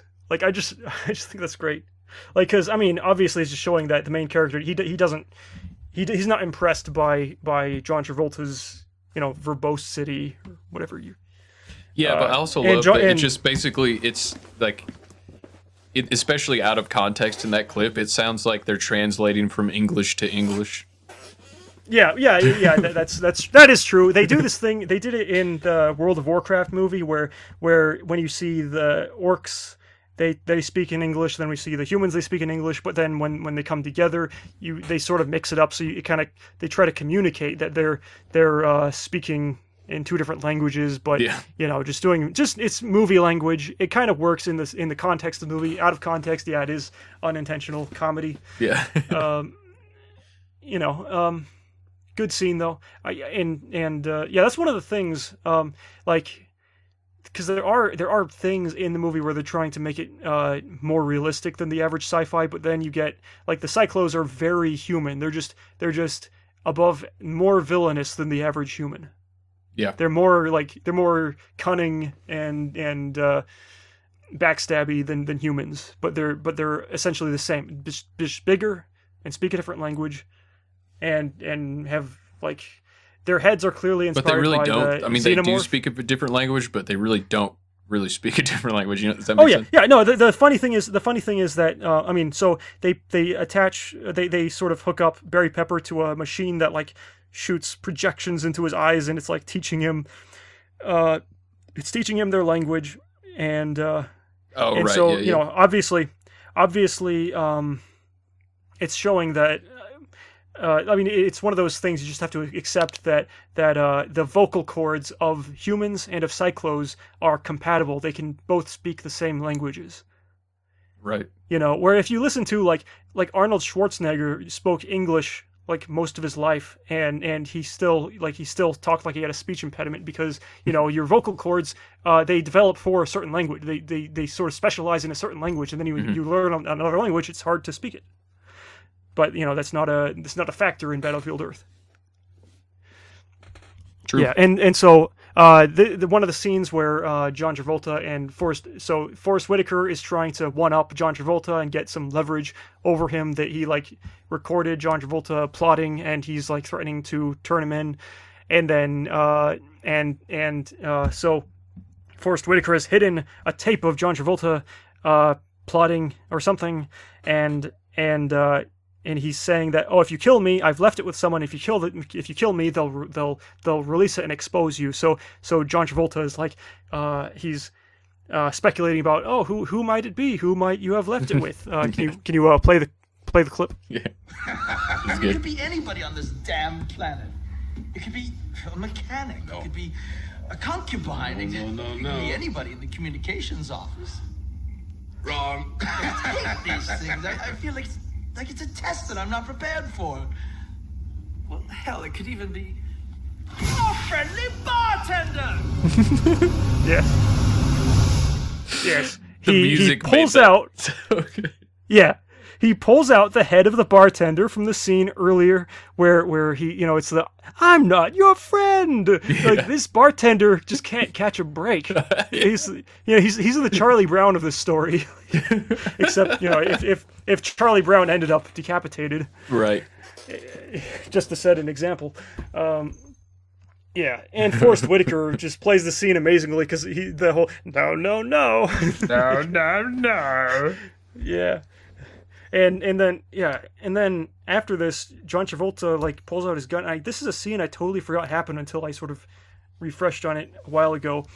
John Travolta shoots off one of Forrest Whitaker's hands, and it looks weird because there's no blood. Because I guess they probably had to tone it down for the PG-13 rating. And so it's like, what? Did he just shoot off his hand? What just happened? Because it looks like his hand just kind of disappears. Yeah. Yeah. Yeah, there was a couple spots like that where I was like, what? Yeah.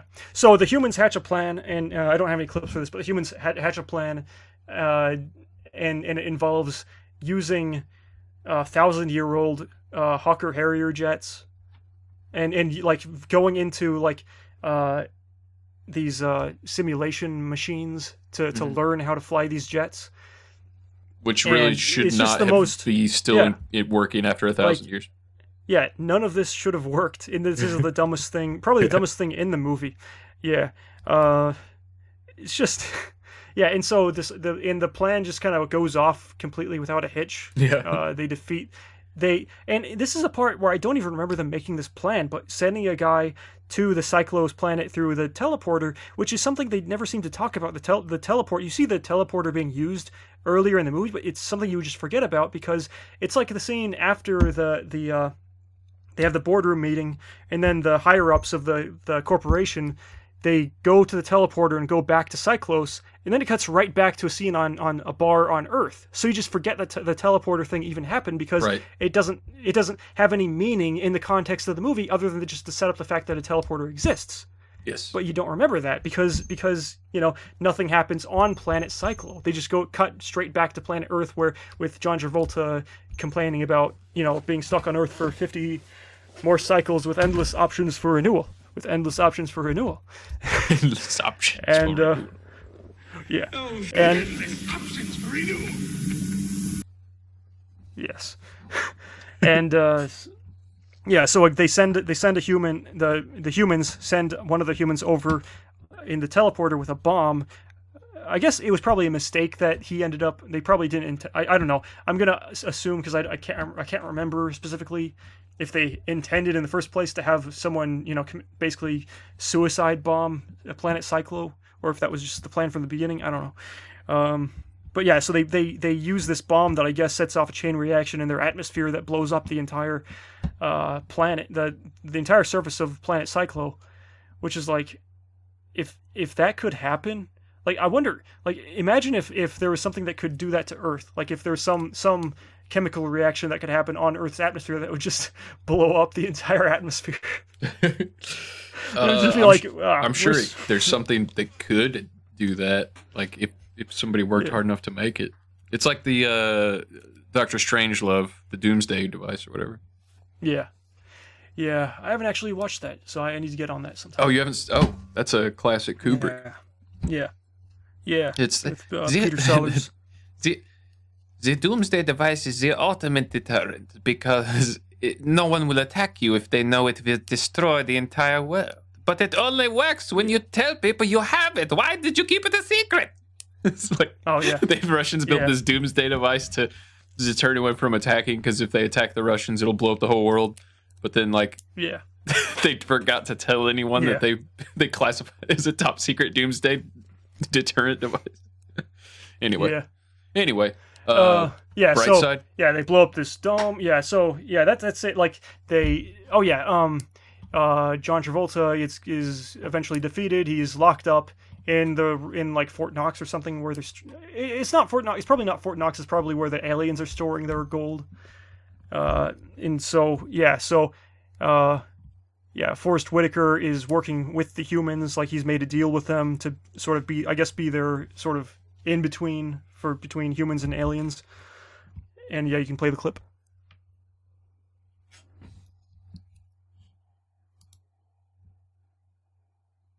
Look at the bright side. You may not be wallowing in luxury on Cyclo, but at least you finally got your goal.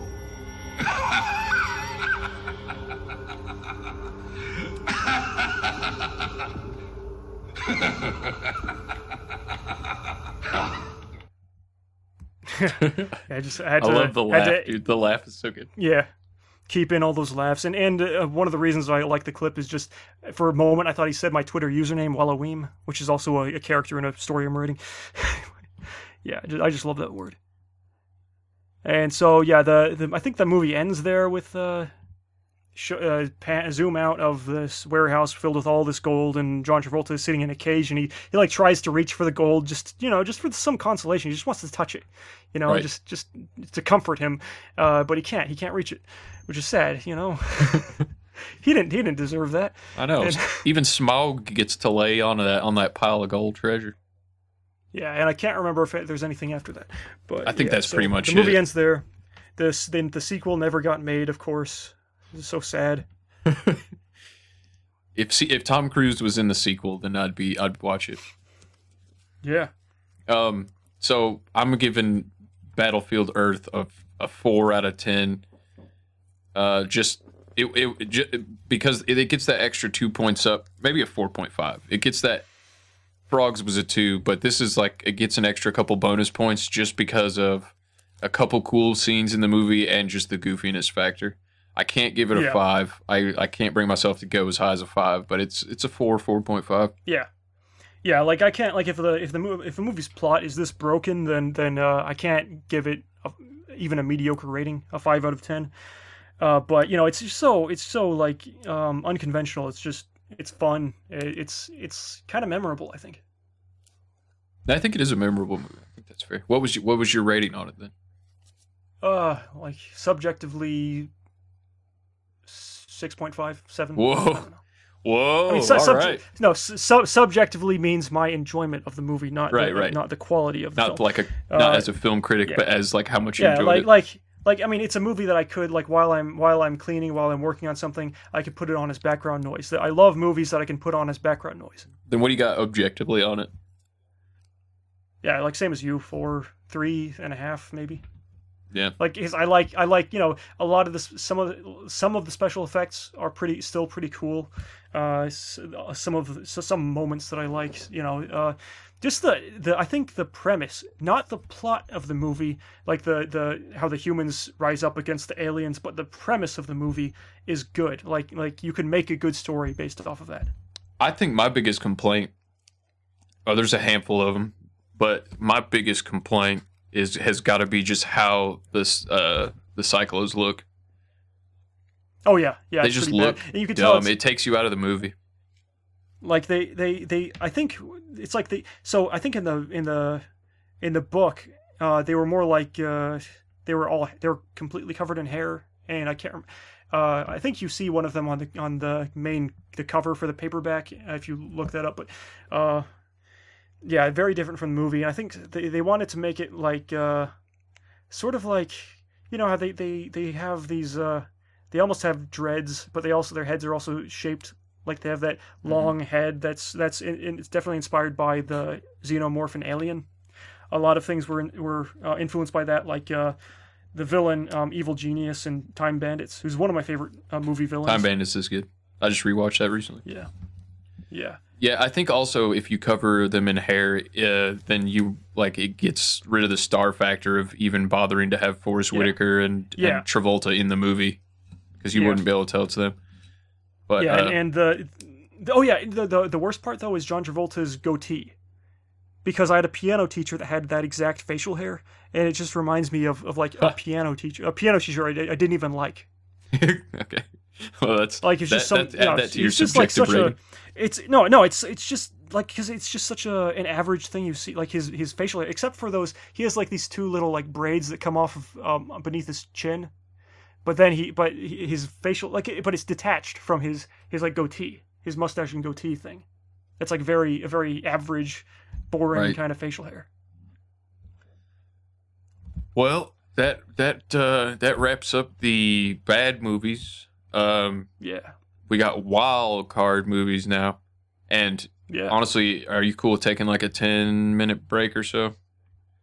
Yeah. We're going a little longer than I expected. I need to eat something real quick because I am hungry. All right, yeah. I might have to run off and do something real quick, and then I'll be right back.